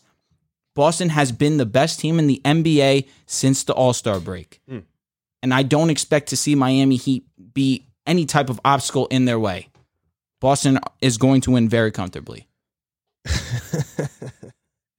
Oh my God. I'm so happy. Because me and you were on the same side. We sat at this table. JC, we miss you. We hope you're doing all right. We sat at this table. We had this conversation with Joel. Yeah, me and Joel's flip sides. That's literally what happened. It's just funny to me. So a couple things you guys said. You keep saying Atlanta was abysmal on defense, which I agree with you. Thank you. Agree. Philly's not that good on defense. I agree with you. But you don't acknowledge Brooklyn. Aside from the star power, Brooklyn is a horrible defensive team. There's you a don't. reason. No, I haven't mentioned them. You don't acknowledge. You keep saying, and listen. Outside of the Bucks, It was a sweeping. What am I to mention about the Nets? Outside of the Bucks, which was impressive. I said that before. Boston gets A+ grade for that because the Bucks are a good defense with an elite perimeter defender in Drew Holiday. You get an A+ for that. They played phenomenal. But you keep talking about Miami's path being because they had bad defenses, but then you have to acknowledge the fact that it's outside. Of course, Brooklyn has the 2 stars. Nobody's denying that. But we're just talking defenses. Brooklyn is just as bad as those 2 teams on defense that Miami played. Let me ask you a They question. handled a team that Milwaukee Milwaukee what you're saying. was ducking them. I don't know about They today, went to the ducking them. 3 I don't seed know if to they were not ducking them. play the Nets. What's your Boston question? said, You're- I don't that has care who nothing to do we with what I'm face. saying. I'm just saying that this team showed that it does not matter who we play. That has nothing to do with what I'm saying. We can handle them. It has nothing to do with what I'm saying. Because there's no team that wanted to play the Nets on that top of the Eastern Conference. But you know who did? Boston. What's your question? 'Cause All it has regular- nothing to do with what I'm saying. All regular season, you've spoken about Jimmy Butler not being good offensively or being Hasn't been good a offensively? great offensive player. So now he's turned it up in the playoffs. You don't think he'll regress back to what he's been in the regular season versus Boston? when they I'm played in the shocked. regular season. No, I'm just saying, like, you don't think that Jimmy Butler's just gonna go back to his No, I think 21 I think point per at this game point, average? no, I think he's on a different level right now. I Riv, do I believe am he's on a shocked. different level right now. I think defensively, Miami and Boston defensively are going to fight. I think the way you guys are just disregarding Miami's defense. Oh, Bam's going to be taking out the series. Okay, what do you think he's going to do to their big men? He's going to that Al Horford. But their big men aren't even featured in the offense. Yeah, like but that anyway. whole Al Horford is the fifth best player. Come on, bro. He's going to take them complete. Like there's nothing they're going to be Do you able to understand do against Milwaukee's Bam. big man is Giannis Antetokounmpo? What does that have to do with anything? What I'm He's saying? one of the best defenders in the NBA. What But does you're that telling have to me do with Bam anything what Adebayo I'm is going to saying? be the X factor in stopping Al Horford and his Bam is a production better also? he doesn't have to stop, bro. I'm just saying for what his role Al Horford was provides. beating Giannis off the dribble on the perimeter. Bam's a better perimeter defender than Giannis. You do know that, right? sure. So what are you talking about? What are you talking about? Bam is a better. He's not. Al Horford. But you were talking is down low. No, because Al Horford was a beating. Giannis Bro, was getting we beat don't- off we the don't have to dribble. talk about- like Of course, Grant we Williams. really I don't. No, I'm talking about to your point. We don't have to talk about the Bam Horford matchup. Bam is going to beat Horford in that matchup. Defensively, Bam is a better for sure. player. No, Like, come on, bro. Nobody's- Like, but bro, offensively, he doesn't- Bam's going to be irrelevant. Horford doesn't have to work. Bam Nobody's is worried going about to Horford, be bro. irrelevant, and no one's worried about Bam offensively. No one. That's fine, but please stop. Yo, there's a chance that You're Bam propping up Adebayo, Horford a bit too much. whatever you problem. want to say, but that Al Horford is one of the main reasons why they're moving on to the next round. Regardless Because of that Giannis fact, can't in the guard. Grant Williams category. there's a chance. Exactly, and Grant Williams, Yeah, but he's was not, like, absolutely you know, outstanding. But he's a it's role player. Boston is an amazing team. Nobody said they wasn't, bro. My whole point being is, again, let me get back to what I was saying. There's a chance that Bam Adebayo doesn't even average 13 points this series. There's a chance for a lot of people to not average 13 points. What's your point? The only way possible that you can even think Miami could I win. guarantee you Bam averages 13 points. Wow. guarantee Okay, you. sure. I He's guarantee he averages averaging like 15, 14. 16 points. I really believe that. Sure, because Giannis Antetokounmpo struggled with Al Horford and Grant Williams. You're telling me that Grant Williams and Al Horford can't stop someone who's significantly inferior offensively? Just because you can stop an elite player doesn't mean you can always stop a good player. I'm telling you for sure. I'm confident in that. I'm sure you can be confident, but just like how you're confident in Boston's defense, I'm confident in Miami's defense. They're an elite defensive team. They have great perimeter. They have elite perimeter defenders, just like Boston. Okay, there you go. Just like Boston. So I don't. the like, Kyle difference Lowry is- is a huge loss in this series, though. I agree. And Well, he's offense- only not, if he doesn't play, that sucks. But I think he's only missing game Riv, one. look me straight in the eyes and tell me Hamstring, though, you lingers on, though. look me straight in the eyes and tell me you believe in Miami's offense over Boston's. I believe in Jimmy Butler. So you believe in one player over what Two. you've seen? Who? You're going to name two. I'm going to name one. What do you mean? I believe in the role players of what Grant Williams has been consistently showing me all He's season. wide open. All the season, Bucks he's were been leaving shooting him 40%. Wide open. All season, he's been shooting 40% from three. I'm talking about. I don't care. I'm talking about the playoffs. We're in the playoffs. I'm talking about last series. I'm talking about last So series. fine, against the Nets, against Milwaukee, The- he's the been team that doesn't play consistent defense. all year. All right. I trust him. I trust Miami's defense. I trust Eric Spoelstra, the best coach in the East. I trust him, bro. I'm telling you, I trust him. Miami's gonna win. You know what? I'll change my pick. Celtics in 6, not 5. I got Celtics 5 in is 6. disrespectful. No, Yeah, it's yeah, not. five It's is- not 5 disrespectful. is extremely I got because Celtics in Boston 6, is a though. better team. You can be a better team. Easily. It'd still be disrespectful. It's not disrespectful. So you're sticking with Heat. Yeah, I got the Heat. Okay. I like their defense. I like Jimmy Butler's turn up. He's been amazing, and I feel like the spacing is going to be better this series. So, Okay. so I'm willing. I like PJ Tucker on Jason Tatum. He's going to make him work. I love Jimmy Butler on Jaylen Brown, Mr. Robin. I love that matchup. Jimmy's going to clean that matchup. I love it. I don't know anybody stupid thinks Jaylen Brown's going to cook Jimmy Butler. But I love that matchup. Jason Tatum's probably going to play defense on him. So, I'm just talking about Jimmy guarding Jaylen Brown. He's done. I mean, you're being very rude. Rude about what? What do you mean rude about what? You understand what you're saying? You're saying that Jaylen Brown, Just going to get locked up by Jimmy Butler. he's Yes. getting locked up. I'm sorry. I'm thinking you're saying defensively, Jaylen Brown's going to get cooked. Nah, he might not get cooked. Okay, that's what I'm I was. saying That's Jimmy what I Butler- was confused about. Jimmy Butler's going to lock Jaylen Brown up. PJ Tucker's going to make Jason Tatum work. Interesting. work hard too. Okay, interesting. And then Marcus Very. Smart, he can score Because Nobody really we've cares. spoken about this before. No one can stop Tatum. No, we have not spoken about this ever in life. I've said this on multiple occasions. That doesn't mean you're right. I mean, have I been wrong so far? It's been 2 series and 1 against the Nets. Good job. I mean, since the All-Star break, I've been preaching nothing but Jason Tatum. Since the All-Star break. All right. I mean, that's cool. The Heat have been number 1 for damn near the whole year, bro. What are you going to say? Since the All-Star break, they've been That's number fact. 1. I mean, so what do you, you're going to say. But who's been the best team in the NBA since the All-Star break? No. This All-Star break shit is aggravating. They've been the Why? best team since the All-Star break. That's fine. And this is going to be your downfall. That's fine and dandy. It's gonna be your Miami downfall. has been number 1 for damn near the whole year. And they've missed players left and right. Please stop with the All-Star gonna be break your stuff. downfall. Because even with that All-Star break, guess who's still the number 1 seed? The Miami Heat. It's going to be your downfall. If I have no emotional attachment to the series. Come So on, it's not man. gonna be It's my bigger than downfall. that. It's It's between not you gonna and be my I. downfall. It's not, No, it's gonna be your not downfall. Gonna be my downfall. It is, 'Cause 100%. Miami, I don't think they'll lose. I got Miami in 6. Sometimes you got to take your Actually, recent knowledge into account. I'm gonna go Miami 7. I think it goes 7. Really? Yes, I think it goes all the way back to Miami. Yeah. Wow. All right. I think this definitely goes 7. All right. So that's going to do it for episode 179 of the Pick a Side podcast. lose. You can follow us on I think Instagram you and need TikTok to be worried about that. at Pick a Side Podcast, on Twitter at Pick a Side Pod, and buy merch on how clean that looks. pickasidepodcast.com. Look how clean. This fire Pick a Come Side on. hoodie. Support the brand. Thank you guys so much for listening and or watching, and we'll see you next time.